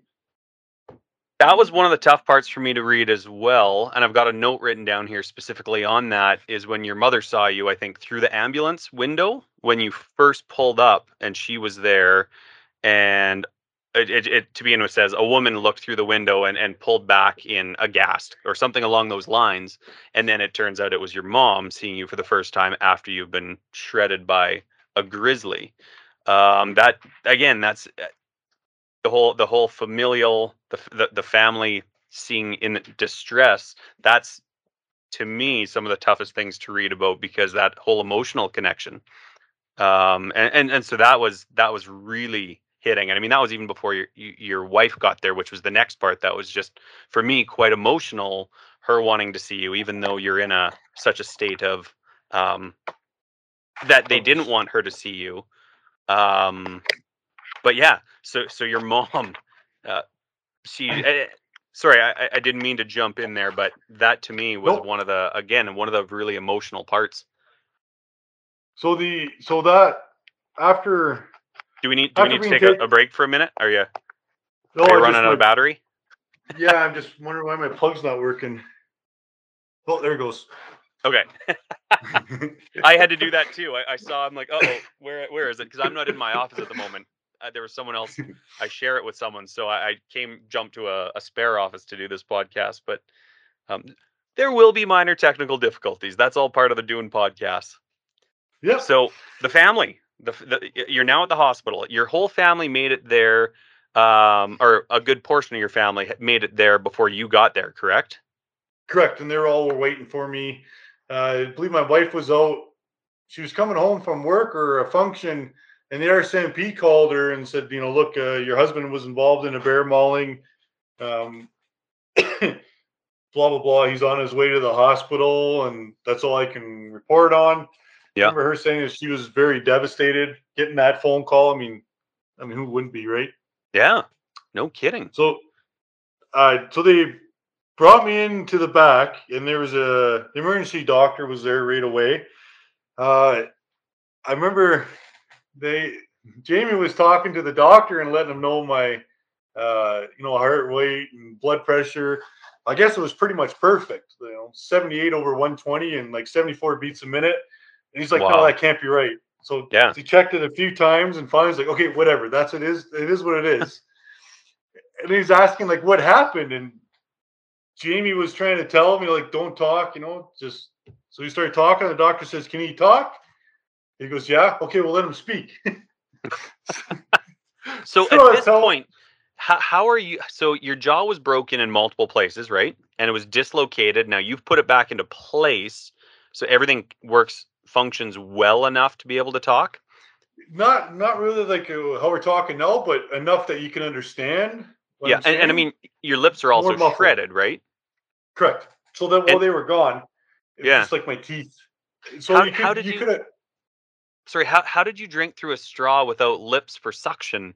Oh, just squeezing it. I would squeeze okay. Dump it in or squeeze it in. Yeah. So telling the doctor what happened, I got mauled by a bear, tell him the story, what's going on, and that. And then I said I wanted to talk to my wife before they did anything. And they said, okay, we're going to bring her in. I said, but you got to cover my face. Like, I'm not going to let her see me like this. So they brought her in. They had a towel over. And then I think the first thing I said to her was like, I'm sorry. Sorry, I got mauled by a bear and that I miss him. It was a very quick conversation, and I didn't think I was going to make it through the surgery. Like I made it this far, but I had a fear of going under and not waking up. Yeah. And so this was, I guess, kind of like a goodbye. And then she left and came back to the waiting room. And then Jamie, the EMT, I actually asked him if he could give my wife and my wife his number to contact him after. Just, so when he left the room, the room to come out front and talk to my wife, he actually broke down in tears and was crying. And he couldn't speak to my mom or my wife at the time. He just was lost. And my wife and mom were like, what happened? Like, I just saw him 2 minutes ago. He was fine. Like, did he die? Like, what's going on? Yeah. So he broke down and then gave her my number and said, no, he's fine. It was really emotional for him because he said I was one of the worst people has ever dealt with that actually was 100% coherent and was able to keep on a conversation. And it blows my mind that your blood pressure and heartbeat were where they should be after leaking blood for however many hours, hiking out, and it's pumping out of your body. That's crazy. I don't know what saved me or why I'm still here today, but yeah. Oh, so right after talking to my wife, they rushed me in for a CAT scan, and laying in the hospital bed, I was pretty scared all by myself. At the whole point in time, I had Amanda Telsundry, and then I had Jamie there, and the other doctor that was holding my head the whole time, so I felt comfortable and safe. But this was now just porters and nurses pushing me around and sitting there waiting for the CAT scan or CT scans. So during that process, one of the doctors came up to me, and a lady, and she held my hand and she told me what was going to happen and to put me through this. And I told her not to leave me. And all I can remember is she had green eyes. And I just, because she was right in my face and I could see that she had green eyes. So I always thought of her as the green eyed girl. And um, so I put me through the CT scans and everything else. She held my hand pretty much the whole time. We got into the surgery room, and they had me in the surgery room. There was it sounded like an Aussie guy in there, and I was telling him, I was pretty scared. They're giving me some fluids pouring fluids down, kind of like charcoal or like a I don't It's know, to like a kind stop of you almost from like a puking, isn't it? It's like a charcoal mixture to absorb anything that could be left in your stomach. I only know this because I've had a friend that went through a bad incident and they wanted to suck everything out of his stomach. But I don't know. Is that kind of what they were doing? yeah, I'm not sure. It's like I don't know. It tasted like charcoaly, kind of gross. And Yeah. they're giving it to me. I'm like, oh, this is like drinking Jack Daniels or something. I made a comment, and um, and uh, it was, I was scared, and they're giving me this stuff. And I remember this Aussie guy saying, "Don't worry, buddy, I'm right here." And he was rubbing my feet while they were going to knock me out. And there was a brown-eyed doctor, a female doctor, and a green-eyed female doctor, one on each side, massaging my hands. And I had the Aussie guy at my feet. Well, he sounded Aussie. And then they put a mask over me and to count backwards, and I kind of passed out, but not really. I was wide awake for the whole surgery. Um, the doctor who put me together, Dr. Nickerson, he came in, oh, partway through, because at first they stitched my knee up and then my hand, and he came in after. And I remember him talking to his team there about what they're going to do. And he had a big beard, like he had like a biker's beard and these big thick glasses, like not thick glasses, but thick rimmed glasses. Yep. They were black, and I just remember his big beard. He looked like a biker, and he was doing the surgery. Who's this And I badass remember, looking dude about to cut me up? yeah. So, and he's not a small guy either. He's probably the same height as me, maybe. He's about the same height as me. He's a solid guy. Yeah. Then I just remember laying there, and they had the light above me, and I can't move. I could see my face, like parts of it. They're sewing it together. Um, that was, that was not. It's like being on Saw. I guess they're like cutting you up, but you can't. And you weren't under at this point, or were you on your way? Were they about to put you under, or No, what was going on there? I think I was supposed to be fully out, but I wasn't. I was still like I Coherent. remember. Can you hear me? Yeah. Can you hear me? Yeah, I can hear you. Okay, good. I just picked up the phone because someone was paging up here. Sorry. So I just picked it up and hung it up. I was fully under, but not. Like I Okay. couldn't feel anything. I couldn't move, but I could see what's going on around me. Yep. It's a very weird experience, weird feeling. Well, I was in there. I think I was 12 hours for the first surgery, and the next day, I'm in. They moved me to ICU, and my whole family's there. My wife was there. A good friend of mine was also in the room when I woke up. Yep. And of course, the first thing I do when they tried to wake me up, I tried pulling out the tubes and everything and fighting with everybody because it's just shock. And yeah, that's when things got real difficult, real tough, real scary, real fast. Every time I'd go to sleep or kind of drift off, nightmares, a bear's chewing on me, so I'd wake up flailing or just scared totally dazed, not know where I am.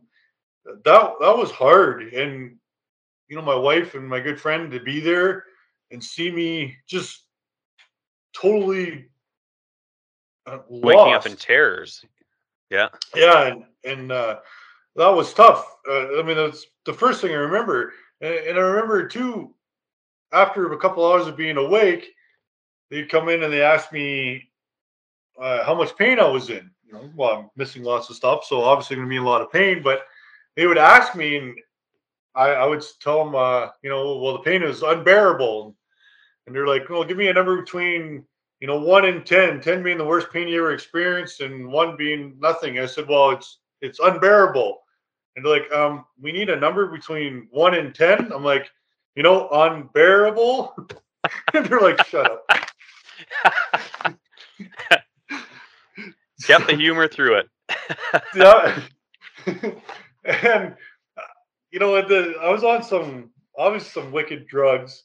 I Yeah. had the first that first day I had a doctor who um I'm not sure what ethnicity it was, but he was brown, and I'm like, are you brown? Because I could see, and I could actually, and I was my wife saying I was really high. It seemed like I was really high at the time. The doctor was really good about it. He goes, yeah, I am. I'm here to help you, blah blah blah. I feel kind of bad today about it, but no, the doctor was pretty good. He's like, oh no, it's just the stuff he's on. He's fine. Uh, but that was like the first day. The first night was really tough. The flashbacks and nightmares were horrendous. Um, my good friend is a social worker, so he one of the first things he did when I got there was he would massage my feet. That was just like the only part of me that didn't have any damage to it was my feet. And when I come out of surgery, my whole left arm was in a cast or in like a foam cast all the way up to my shoulder. My right leg was in a cast up to my hip. My fingers on both hands were, or my on my right hand was completely covered, so you couldn't see. You can only see one of my fingers sticking out of the bandage. And on my left hand, you can only see my pinky sticking out with a big rod because it was all broken and shattered. Yeah. Uh, I didn't think I had any fingers at all. I thought I was missing my right leg because I couldn't feel it. I couldn't move it. There was nothing there. Wow. So having the nightmares, my good friend, he would be at the end of the bed and he would massage my one foot. My left foot was the only thing that didn't have damage, and he'd be or the tips of my toes on my right, and he'd be, "You're in a safe place. It's okay. You're safe now." And he showed my wife how to do that. And anybody that came into the room, he would just always, if he's having a nightmare, just do this, just because just to train your body to get out of it. Yeah. During that day, or after that day, next day I got really pale and cold. I was complaining about being really cold, and I was pale and didn't look too well. My wife said, "He's not. I'm not looking." She was telling the doctor that he don't look very good. He's not. He's not okay. Hmm. Uh, she figured that we needed blood, and she said, like, like, do we need to give him blood or anything? And the nurses, they end up getting 1 unit of blood, and I guess I perked right up after I got my color back, and I felt better. And then soon after that, they took me away, and I went for round number 2 for fixing my face. and and so I was in for another 12, 13 hours. They stapled my ear back on. Um, And this is the the day first after? Like, this is only 48 hours or so since, right? this will be day 3. This Okay. will be the Yeah. third day in hospital. Yeah. The first surgery, they put in new eye sockets and steel eye sockets, fixed a lot of the bone, and put most of my skin back on and part of Yep. my ear. Uh, the second surgery, they did more work to my face, my ear, back of my head. They kind of tightened everything up, kind of adjusted it, trying to make me look as pretty as possible without seeing a before picture of me. Right. Yeah. So then they took me in. After that surgery, they took me into Unit 33, the burn unit in the Foothills Hospital. Well, no more in ICU, just had a room they moved me into with somebody right away. I remember my sister was really mad at him, my younger sister, and she was like, he needs to be in his own room. He can't have this. I was having flashbacks all the time. And Yeah. so they end up moving me to a private room. And then from there, we had to have somebody with me 24/7 just because of the flashbacks, waking up in tears and trying to get that under control. And I didn't have any strength to sit up, to move around, move my hands, nothing. I was basically a vegetable just laying there, and had to be fed. I don't think I ate the first 4 days being in there. I don't think I ate anything at all. Wow. Uh, um, I don't think I was expected to make it that long. I think everybody was kind of wasn't sure. It was kind of touch and go. Yeah. And so were Uh, you on an IV? Like, were they feeding you through an IV up until then, or not at all? Not at all. No, I had an IV for pain meds and any and stuff for infections. Yep. And then I had a catheter, and that was really it. Everything else it was Just pain and being hard for antibiotics is all they were pretty much shooting it. into you. Yeah, keeping you alive. Yeah, Yeah. the bare minimum. Yeah. Bare minimum. Man. So I think it was like the fourth night or fifth night. My older brother was there, and my wife, and my daughter, and they had like this applesauce stuff that they were using to feed my daughter. And Yep. so I was hungry, and they squirted some of that in my mouth, and I was like, "Oh, this is really good." So I remember my brother went to the Safeway and went like bought a whole case of it, come back, and he was just like feeding me. I was just like consuming everything in sight.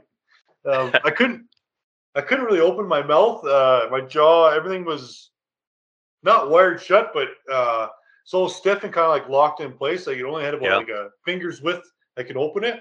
Anything with a Okay. straw, so sucking things back.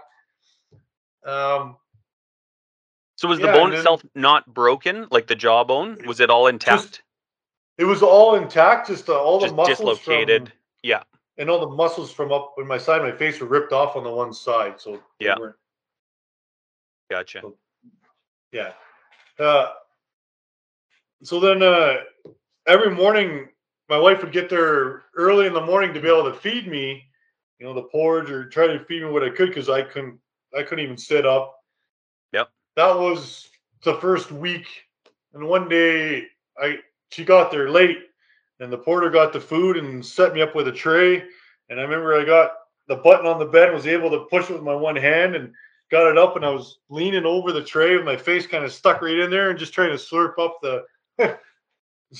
my little porridge. I was so excited for her.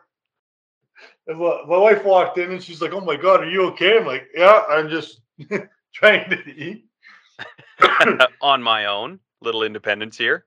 Little bit, yeah. With her, with our daughter, trying to look after that, coming to the hospital, it was very overwhelming for her. So between her and my good friend, my mom and my older sister, they did shifts, so Yep. somebody was always there for me. Yep. That went on for probably the first 2 weeks, um,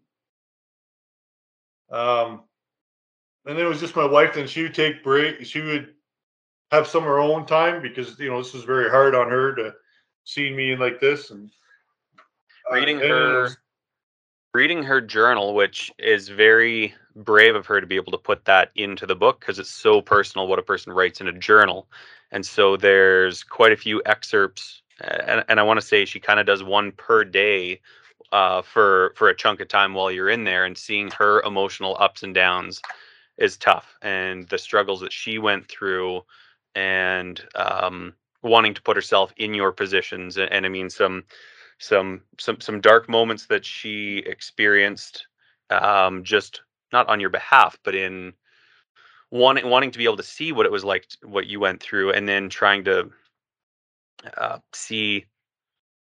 I don't even know how to put it without actually rereading it, which we're not going to do at this point. But it's very brave of her to put journal entries in there. And again, this is one of those things that I'll say, buy the book and you can see what she went through and read that. But it's quite emotional, and it just shows how strong her love for you and her dedication to you. I mean, she struggles with the whole, um, are we going to be able to make it through this as a couple? And anytime there's something major that occurs in a relationship like this, there's people that don't make it through. Or and she was just so fortunate that you didn't. Um, there was no brain damage, and you were still the same person after the fact, even though you've been through this crazy emotional and physical event. You were still the same person inside. And so, I mean, reading her get into intricacies of what's going on in her head and the daily struggles that she had is pretty tough and pretty emotional. So kudos to her to be able to let those feelings become public like that. Yeah, it's a very good read, and it's a very tough read. I really struggle reading through it. I haven't read it all 100% fully all the way through. I just bits and pieces because it's for me it's really tough. It's She's a Yeah, wonderful woman. yeah. Getting back to the whole PTSD and waking up in night terrors, is that something you still deal with today, or how long did that last before it kind of phased out? It never really phased out. The Last year, about April, I got into a program, ART, like was it Accelerated Rapid. Oh, the nickname is ART, and it's Okay. for PTSD. It was one of my when I was in the hospital. That's the first thing I asked for was help, um, because of the night terrors, and I Yep. wanted help right away because that that's tough.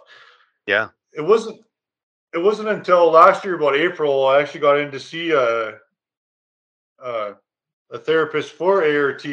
Decided to give it a try. In the first 8 hour, or the first session was 45 minutes. I was able to sleep 8 hours that night, no problems. And I haven't had 8 hours of sleep in the 3.5 years after the attack. Like, I'd Wow. wake up 4 or 5 times at night. I'd have them during the day. I Yeah. woke up in my backyard underneath my deck in the middle of the winter time, crawling away from a bear. Um, Falling down the stairs and having flashbacks while I'm walking downstairs and falling down. I remember a few times I've tossing and turning and having the flashbacks and knocking myself out on the nightstand, and um, it was a constant worry for my wife, like constantly. If I fell asleep on the couch, if she would to wake me, if she would have touched me on my shoulders or anything, I would freak right out and go straight into a flashback. Yeah. Uh, She'd have to squeeze my feet and wake me up that way. Yep. Um, my daughter, being really young, a year or 2 years old, of course, you're sleeping, she'd run over and want to play or jump on you, or play with her dolls on you. And a few times I've woken up and flailing, my wife trying to hold me down because I don't want me to hit my daughter. And at that part, Right. that's the roughest part. Yeah. Yeah. The recovery and moving forward after what you went through. Yeah, the nightmares, I'm glad they ended. I've only had two in the last, oh, at least 18 months, and they Okay. were super light. My wife told me like a couple times that I've tossed and turned and started making noises, and usually she jumps up right away and wakes me up by squeezing my feet. But Yep. she said it went away pretty quick. I don't, I don't recall any of them to the last, Yeah. but she said twice she thought she was pretty certain I was, but it wasn't severe enough for her to wake me up. Okay. And even so, after the ART, I was playing a hunting game with my daughter, and we're running through. It was like Deer Hunter, Cabela's Big Game Hunter, and Yep. running through hunting caribou, and all of a sudden this grizzly bear jumps on you. And my wife she saw it, and she's like, "Uh oh," because like waiting for me to jump into a flashback. She was Yeah. com- completely scared and didn't know what to do, and she kind of really monitored me. And then we played that round and got a little bit further in the game, and then I just turned it off and that was it. That night, my wife stayed up all night long because she knew it was going to be an awful night, but I never had any nightmares. It was super surprising. Yeah. The So ART, like, you slept through the night even after that. even after that, and I told my therapist about it, and she was like, "Really?" I'm like, "Yeah." I mean, I couldn't even look at a bear before, and I'd get a flashback. Now I'm able to play a video game with a bear attacking me and Yeah. have not have it excite me, or Well, that's excellent that the treatment was working. it was, I did 3 sessions, and wow, what a life changer! Like, what, definitely a life changer. So did you find after that attack, I mean, with such um physical attacks and changes to your body, did you have any long-term changes, I want to say physiologically? Are you the same person? And I don't mean because you've been through an attack, but did it affect your nervous system or anything like that after the attack? Did you come out more emotional or anything like that? No, emotional wise, still pretty much the same person. I don't think I've Okay. changed. Yep. Uh, Physically, well, my eyes don't close. This is me, the eyes close, so Okay. my Yep. eyelids don't fully Fully close. close. Yeah. Uh, it's hard for me to close my eyes independently, but now I can. It makes it a Okay. little bit easier to hunt or be able to Yeah. shoot a bow again. My pinky on my left hand is well, it's still there, but it sticks out. So if I go to grab anything, it'll stick out, and it's Gotcha. hard for me to bend it in. So I'd have to, Yeah. close it. Um, the tendons in my right leg, all of them severed. So I got a brace I'm supposed to wear lots, or unless I keep my legs in good shape, like Yeah. ride my bike, do lots of walking, Yeah. helps helps them. There's still quite a few challenges on a day-to-day basis. Yeah. I a lot of hard work and physiotherapy has helped me overcome a lot of them. Yeah. I don't have feeling in my left hand, my fingertips, on both hands. My left leg, I don't have feeling in spots. Whole Yeah. left side of my face, don't have feeling. Top of my head, it's in spots. Okay. Uh, it To this day, I still like to be able to take a shower and be able to feel your hands running through your hair, but it's spotty. Like Yeah. if you wore it's like if you wore a helmet in the shower and try to wash your hair and you just can't feel it. Right. It's You don't miss it until it's gone. No kidding. Yeah. So to this day, I would like to have that feeling again. Oh yeah. Yeah. Uh, And the only reason I asked that is again just with talking to Robbie Austin about his mauling, and I think it was more because it punctured an artery in his neck, and he had a little bit of a stroke. But he said basically he's not more emotional. Um, he's not more emotional, but he cries when he talks about things without even thinking about it. Like he's like, I don't feel like I'm tearing up, but just the tears are running down my face. And he says, so don't be alarmed if we're talking about this, and then I start to cry because I'm fine talking about it. But he said there are definitely changes that have occurred physiologically with after his attack that he says it's what he now lives with, and it didn't change him as a person. It's just he's noticed some changes with his how his body reacts after the mauling as well. How long were you in the hospital before you were able to go home? 5 weeks and 8 hours and 23 minutes, I think. You got that nailed. Yeah, it was only 5 weeks. When I first was in there, they figured it'd be early November or late November to early December before I was able to get out. Just Yeah. just from what I endured. Once I was able to stand up and move around, I recovered a lot quicker. Okay. I think it was around week 3 when I was able to actually walk more than 60, 70 feet. I was walking around the unit with a walker. Okay. Uh, Today, if I were to walk around the unit, it'd probably take me 35, 40 seconds. Mhm. back then when I started to walk around, it'd probably take me half a day just to walk around the unit in a walker. Yeah. So I'd eat in the morning, get on the walker, walk around the unit, eat lunch, walk around the unit, go to bed. That Wow. was that was my daily routine. So every day I try to walk around that unit as many times as possible, Yeah. just to keep going. And that really excelled. Near the end of September, they decided to try to close up the wound on my head. Now Yeah. on the right side, the half of my head on the right side was all exposed, bone in the two big divots, and then there Okay. was some plate that wasn't covered up.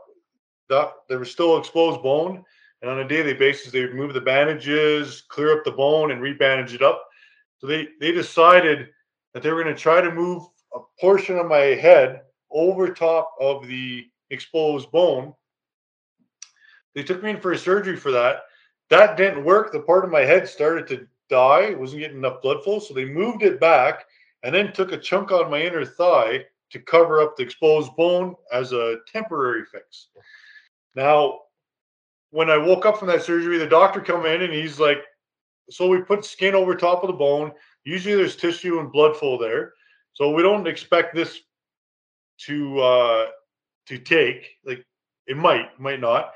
Right. He gave it, I think it was like a 10% chance of it adhering to the bone, and then an Yeah. extra 2% because I got mauled by a grizzly bear because I had grizzly DNA now. That, that might work. And, and so I was like, okay, like what's the next step? He says, well, we'll see how that does. What we might have to do is take an artery out of your neck and run it, or a vein out of your neck and run it into the area, and then move another piece of your head over to cover it up. Well, it actually ended up taking, and So I mean that's they your could inner fix it. thigh on that side there, and it took. Correct. Yep. And it took. So what That's amazing. they could fix it. He was bugging me about maybe putting some tissue expanders in and then moving my hair around to cover it all up. And I said, no, I like it better this way. I get half price haircuts. So Perfect. Keep it light. perfect. Yeah. Always on the bright You know, side. That's excellent. the Dr. Nickerson was really cool doctor. It was this after surgery, the next day after the surgery when they put the skin graft on over top of the bone there. My buddies took me out to the shooting range, and I really wanted to go out and try shooting a gun just to see if I can actually hit anything. I Yeah. was to the point now where I could see and focus on, be able to Is focus this on things. is this the picture in the book of you? I want to say with an AR or something at the range. Yeah, Yeah. yeah, Okay. on a tripod. So I wasn't able to actually hold up the gun, so we had it on a tripod for me to shoot. Yeah. And you know what? Wasn't shooting all day, and I was able to hit a target at 50. I don't know how far it was, like 50 meters, maybe, or 50 yards. Okay. So I had this target, and I was so happy. And I remember coming up to the unit, and I was kind of waddling into the unit. Um, and the charge nurses, I had a day pass that day, so I was late checking in too. So I walked past the nurse counter, and the charge nurse was like, "Where were you?" Well, I was at the gun range. Look, I could hit something. And she was like, "What do you mean you're at a gun range?" "Oh, I went to a gun range and was shooting guns all afternoon." She goes, "In your condition with a head injury?" So You probably wouldn't want to shoot like a 50 cal or something that's going to have that percussion to rattle the brain, but I was shooting a 308, 30 six, and a 300 win okay. indoors, Yeah. which is not a good idea, but No. But it wasn't bad on your system. It didn't want to shut you down or anything. no, I was good. I remember walking into the range. I had my backpack. It looked like a guitar pack with Yep. my gun Yeah. in Your it, and I'm scabbard. walking in. Yeah. Yeah, and I walk into the range. I had a neck gaiter over top of my bandage on my head, and I had Yeah. the drains hanging down on my neck from the wounds, and I'm just hobbling in there. And I remember the guy at the desk was like, "What are you here for?" "I'm here to shoot." And I'm cross-eyed as a bat too at this time. And he's like, "Can you actually see the target?" I'm like, "Yeah, it's over there somewhere." And just he didn't know what to do, and so he got me set up, and it was a lot of fun. when I got back, the charge nurse, she was so mad at me. She's like, "Go to your room." So like, okay, whatever. So I go to my room, hang up my target. I was so proud I could hit something. Well, Yeah. she called the doctor, and Dr. Nickerson come in there, and so how was shooting? I said, "Oh, it was awesome. I was able to hit stuff. It was a good feeling." He goes, "How was your head?" I said, "Never better. Like, doesn't hurt or anything." I said, "Nope." He goes, "Well, that's good on you for getting out there and doing that. Have a good night." Perfect. And the nurse was so mad. She's like, "That's it?" Like, And so, you mentioned your vision was still terrible at that point. How's your vision now? my vision is good. It's 2023. The problem I have is my eyes water so much, and I don't have any tear ducts. They tried putting them in twice now, and it didn't work. My Yeah. eyes just water. When I look down, they fill up with water, and I look like I'm crying. So, the biggest struggle that I got now was able to close my eyes partially independently. I can shoot my bow. I've Yeah. been doing lots of bow hunting, but for the most part, pretty good. Knowing from what happened. Yeah. And what was it like getting back into the backcountry, and how long did it take before you stepped foot back in the outdoors? 48 hours. I was out of the hospital. As soon as I could put pants on over top of the skin graft, I was back out. It was 48 hours after being out of the hospital. I drove back to Panther River Resort Yep. and saw the ladies there that helped me in Raiden. We drove up as a group to the gate, which I made the stupid mistake of crawling underneath. Yeah. We took our photos there, and then leaving there, we saw some spruce grouse running around. So I got out with a shotgun, and me and my wife went out, and I shot one of them. She shot the other one, and I think And it was probably 3 days after that. I was out hunting with another friend where I shot a white-tailed doe and a small bull elk. But what was that so like getting back out into the bush? I was excited for it. I was ready. Like I just Yeah. had all this built up inside. I just wanted to get out and Yeah. run wild again. But no fear? No flashbacks I when you got back out there? No, I was fine for the most part. I still struggled a little bit being near trees. If I was Yeah. with my wife or daughter, I struggled with being in the bush, but by myself it wasn't that bad. Yeah. I think it was 3 weeks after the incident, we went back into the same area. I wanted to go sheep hunting again, so I found somebody that would go out with me, and we ended up running into Sal and two cubs on the trail, and Same area? same area. And he wasn't he was a little nervous, and so we decided to head out and head somewhere else. But I kind of wanted to go back in. Like I really wanted to get a sheep. It was my year. It was my time. Yep. Just didn't want to give up. Yeah. Yeah. And was your wife fairly accepting of you wanting to go back out sheep hunting and getting back into the mountains? No, she dreaded every single second of it. We I had bet. a we had a list of rules that I had to follow. So I had to get a Garmin InReach, In reach? and check in with her every hour or so Yeah. with that. Do the live tracking so she can keep track of me, and Yeah. uh, always had to be with somebody. Yeah. So there's a whole list of rules, and I Yeah. abide by them because otherwise I wasn't allowed to go. Fair enough. And what are your thoughts on the fatal flaws that were made that day that I'm guessing that entire list is correcting? If you had advice for anyone else going out into the backcountry, what were the flaws that you made that you wouldn't make again?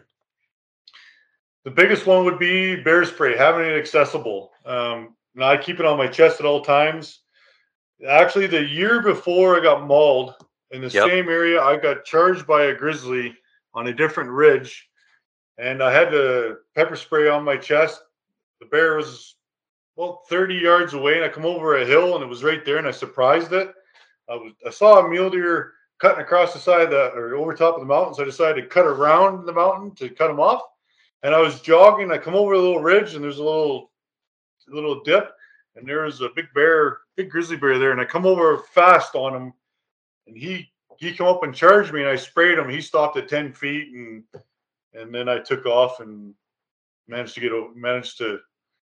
He went one way, I went the other way, but the Yeah. bear spray stopped him. So the biggest mistake that I made is not having my bear spray on me and accessible. Like Yeah. that, I don't think if I had a gun in my hand on both of them, I don't think I would have been able to stop it. There's no way. Even laying there when the bear's chewing on me, I had a knife on my hip, but I never even went for it. Nothing. Like I don't honestly don't think any of that would have helped. Right. Yeah. I've heard that numerous times that bear spray is your number one protection against a bear attack. You don't have to be as precise with it. You might get sprayed yourself in the process, but if you can get that plug out and hit the bear with it, it's disappearing. Whereas with a gun, you have to be precise and on target, and you've got a long barrel. Normally, we're not packing pistols here in Canada. So E- Even packing a pistol, like if you I don't know if you ever hunted in Africa and hunted dangerous game or been with a guy that hunts dangerous game. Yes, they use a large caliber weapon, but they don't shoot until that animal is literally going to gore them. They yeah, wait till the the last rhino or minute. the elephant's literally touching them before they shoot. Yeah. They do brain shots. Now, I don't know about doing a brain shot on a bear with a scope running at you. I don't know. I don't have that No. big of balls. No, no, bear spray is the number one thing. Like I think you'd hit it on the head. And then an inReach is really cheap insurance. If you've spent the money to get out and get into the backcountry, you look at your gun, your tent, your backpack, all the gear you've got on you. I don't want to think about how much I've got in just camo and hunting gear, set of binoculars. You add it up. What's that extra? I mean, for what is it, $350? You can get the inReach minis, the base models. Pick a used one up. It doesn't matter, and then you can just buy it, a month subscription. You don't have to have it running all year long. It's cheap insurance, and it's that peace of mind. I got one a couple of years ago now, and I've been running it for 2 to 3 seasons, and it came in handy last year when we had a family incident. I was in the bush. I was day two of my a sheep hunt up north, and it was a 2 day drive and then an 8 hour boat ride, get to camp, turn on the inReach to send out the we're at camp message just every night, same message, all good, back at camp, talk to you tomorrow, basically. And then the inReach just goes boom, ba boom, boom, boom, boom, just message, message, message coming in. The day that I got there, my son ended up in the hospital. And so it was just, and it was COVID. He ended up on oxygen in the hospital with COVID, and he's 18 months old at the time. And so just to Ouch. have that, I mean, it was I by the next morning, my wife's like, "You don't have to come out. He's back at home. We're doing better." But just having that and being able to make decisions, and then she had the peace of mind every day that all good, all good. We're out here on the mountain. It really is cheap insurance. And Robbie Austin, I mean, he's a huge push for Garmin inReaches, and every year he buys a couple and donates them at every Wild Sheep Society event or whatever he's going to. Um, because that was one of his fatal flaws is they had an inReach on them, but they were 40 yards apart. And Chris had it on his body, and after the mauling, Robbie couldn't crawl over to get it, and he thought he was going to die there. But Chris ended up was in better condition, and he's like, I won't go into the backcountry without an inReach on me. He says, even if he lives out in the country, even if I'm going to get firewood, I throw that inReach right where I can grab it. He says, other people will put it in their bag. Another fatal flaw. You Yeah. leave it where you can grab it, and you can hit your SOS button, or you can message out if you need to. So bear spray and an inReach, I would are the two big takeaways for sure. That the bear spray could stop the mauling, the inReach could get you the help really quickly. Well, Yeah. quicker than what you had to endure. It's quicker than walking out. Well, like what I do now is I take a Badlands Bino holder, and I Yep, have the bear spray on one side and then the inReach on the other side. Well, so anytime I'm scouting, even fishing, I normally have my binoculars on. Got yep, those two together. It works great, and I practice. yep, One of the one of the things I do now when I take out friends or the wife, out in the backcountry, we always stop before we go and discuss what we're going to do if we see a bear. And we practice spraying our bear spray up by the fake cans, Yep. aerosol cans, and we Yep. practice with them. And I show everybody how to use it. And one of the other biggest things is if when you have your can of bear spray and you end up falling down, get in the fetal position, you take your can of bear spray and like you put it behind your neck. So if a bear comes to chew on your neck, the can will go explode. You're going to get some, but you're going Yeah. to survive. Wow. Just little tricks like that. Or Yeah. if you spot a bear, the person spotting the bear watches the bear, and the other guy grabs him and guides him through the bush backwards. The one person's always watching with the bear spray ready.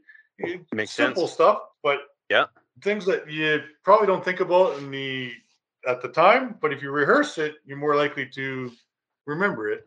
We do the same thing with avalanche training on snowmobiles.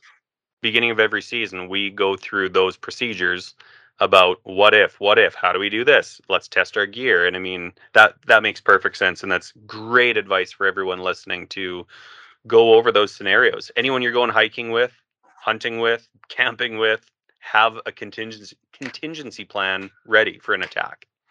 Definitely. Yeah. Well, that's awesome. Unbelievable. I'm just running it all through my head. There's one part right after the attack that you touched on, but I didn't want to interrupt you to dig into it then. I thought I'd wait till the end. That as small as it was, as small as the description of it was in the book, it's one of the things that's really um, really emotional, really powerful, and like I say, you touched on it in our discussion here, and it had to do with right after the mauling. There in the book, there was just a short paragraph where you talked about the possibility of why am I suffering? I could end the pain. And again, that was one of those spots I had to stop reading and go back and reread it and put myself in your position, and then the whole um, thinking about your wife and your daughter, and it hit me hard. It really hit me hard, and like I say, it's touched on. It's about a half a paragraph. I want to say like on page 38 or something like that. Like because I stopped. Yep. I stopped, and I had to kind of go back, start over, and read those last couple paragraphs. And it was a tough read, and I can fully understand after what you've been through. You see how far of a hike you have out. You might have even this might have been even after the first tumble. I don't remember exactly at what point, but man, it's it's emotional, it's impactful, and as a father and as a husband, it's tough to read, but well worth reading. Let's put it that way, and it really puts everything into perspective of what you endured and how hard and what pushed you to make it out of there. But let me paint you a picture without giving too many details here. Just imagine yourself after being mauled, sitting on what you think is one of the most peaceful areas you've ever been, one of the most beautiful places. It just gives you a sense of safety and just all around beauty. And just Yeah, sitting there, knowing blood everywhere, your face scattered across the hillside, and just what do you do in that situation? Like it's the end. Do yeah, you what do you do? That was probably the hardest 3 minutes or so, or 10 minutes of really like determining if I was going to be here or not. That no kidding. was very hard and it's even hard to talk about. That's part of the reason why it's a small paragraph in the book, but that was a huge step. Um, it, it's hard to describe. Um, like it's the end. There's no way you're gonna ever get out. Uh, things are just so messed up. What do you do? And yeah, I'm glad I didn't because I'm here today. For sure. Yeah. And yeah, sitting in that position, I could, like you say, you paint the picture there, the hopelessness of what you've just been through, and the challenge ahead of you, it definitely would have been the easier way out, right? But It, when when you're sitting there and just you feel that nice cool breeze whip down. You can hear there's a creek nearby, and you can hear the water trickling over the rocks, kind of down the falls. Just a nice peaceful. Like this is people were buying CDs to listen to this sound, yeah, and it's all around you, and you're just sitting there, and it's like a little oasis, but I don't know, it's a out of body experience, I guess, and just I don't know, it's really hard to put that emotion on paper, and unless yeah, you've been through it. yeah. But I can feel the struggle from, like I say, it was so short, but so impactful, and I can feel the internal struggle in that, just putting myself through what you had been through, and I mean the book is very vivid. Your recollection of the attack goes into detail, and it's really easy to lose yourself in the story, and so again, to be able to see the raw emotion that you put down on paper, a lot of people may have skipped over that because that's a difficult thing to talk about. It's a difficult thing to even. It's vulnerable to put out there that that was a thought that went through your head and stuff too, right? I mean, everyone wants to see the heroic story, and you touch on that in there as well. That people thought of you as a hero, and you're like, I'm not a hero. Heroes rescue other people, and to have that struggle as well. So I mean, you really left it all out there for the reader to go through, as did your wife, and I commend that because it really would have been easy to leave those things out. And so I don't know if there's anything else from the book or from the story that you want to get out there for listeners to take away. I mean, for me, the big one is get out there and buy the book. It's not available yet. It will be available. Do you have, where are you selling it? Well, I hope we'll sell it with you guys. We're going to put it online. You'll be able to buy it on our website. As soon as we get some in, we'll put it online and you can order it here. You're hitting local hunting stores across Canada or ma and pa shops across Canada. Mostly bookstores. There are some uh, Awesome. sporting goods stores that'll be carrying it. We don't have the Yep. full list quite yet. They're still trying to get it out there. Yep. But it'll be Chapters Indigo. You can also get it Perfect. online on Yep. Amazon and also directly from Rocky Mountain Books. Okay. You can order it on their website. Excellent. And they'll be available September 27th. So getting excited. No kidding. Yeah.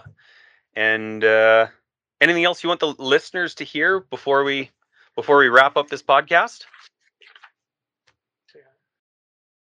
Sure. No, I think we covered most of it. That's awesome. I Can't mean, the give away story too is. much. This was a 2.5 hour podcast. We got through a good chunk of your story. There's a lot that was left out, which is great because that gives the reader something to look forward to in the book. It's just like reading a book and watching a movie. We just watched the movie here on this podcast, and buy the book because it gets a lot more in depth and a lot more emotional. My business partner and Uncle Tim just popped in. I'm actually sitting in his office, and he wanted to say hi. Hey, Jeremy. Hey, I can't hear you. You're running through my earphones, but It's an honor. Thank you. Thank you. Nice meeting you. Thank you very much. It's an honor. We sure appreciate you taking the time and doing this with us. I think there's some things people can learn from your story and gain, and some safety things potentially. I don't know. I mean, I haven't heard the story. I'm sure Aaron's going to fill me in, and I really look forward to seeing it. But it's great to be talking to you. And again, thank you. We're honored. Thank you very much. Appreciate it. Thank you for having me on. This is exciting. Can't hear a word you said. I heard it. He heard it. Good meeting you. Thanks, buddy. Well, and I think we only covered the first 45 pages of the book. And there's 192 more to go. Exactly. Yeah. That's where all the juicy stuff is.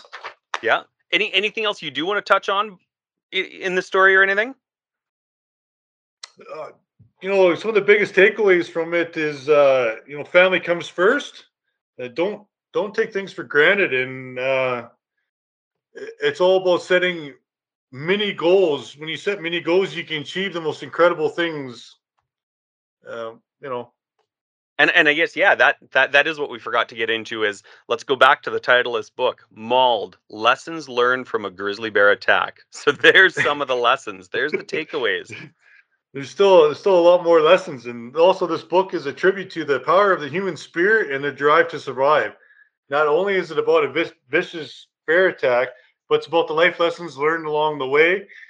The book will captivate the reader and immerse them in a world of emotions. The other good thing about the book is it's written from several different views. In fish and wildlife, my wife, the other heroes throughout the story that shared the epic journey with me. Yep. It gives you a wide range of. And I don't think you need to push the book. The book pushes itself. And this story that you just shared with us on this podcast, which will go live here on Thursday, we'll be promoting it and stuff leading up to the release of the podcast, and I'll let you know how that all goes.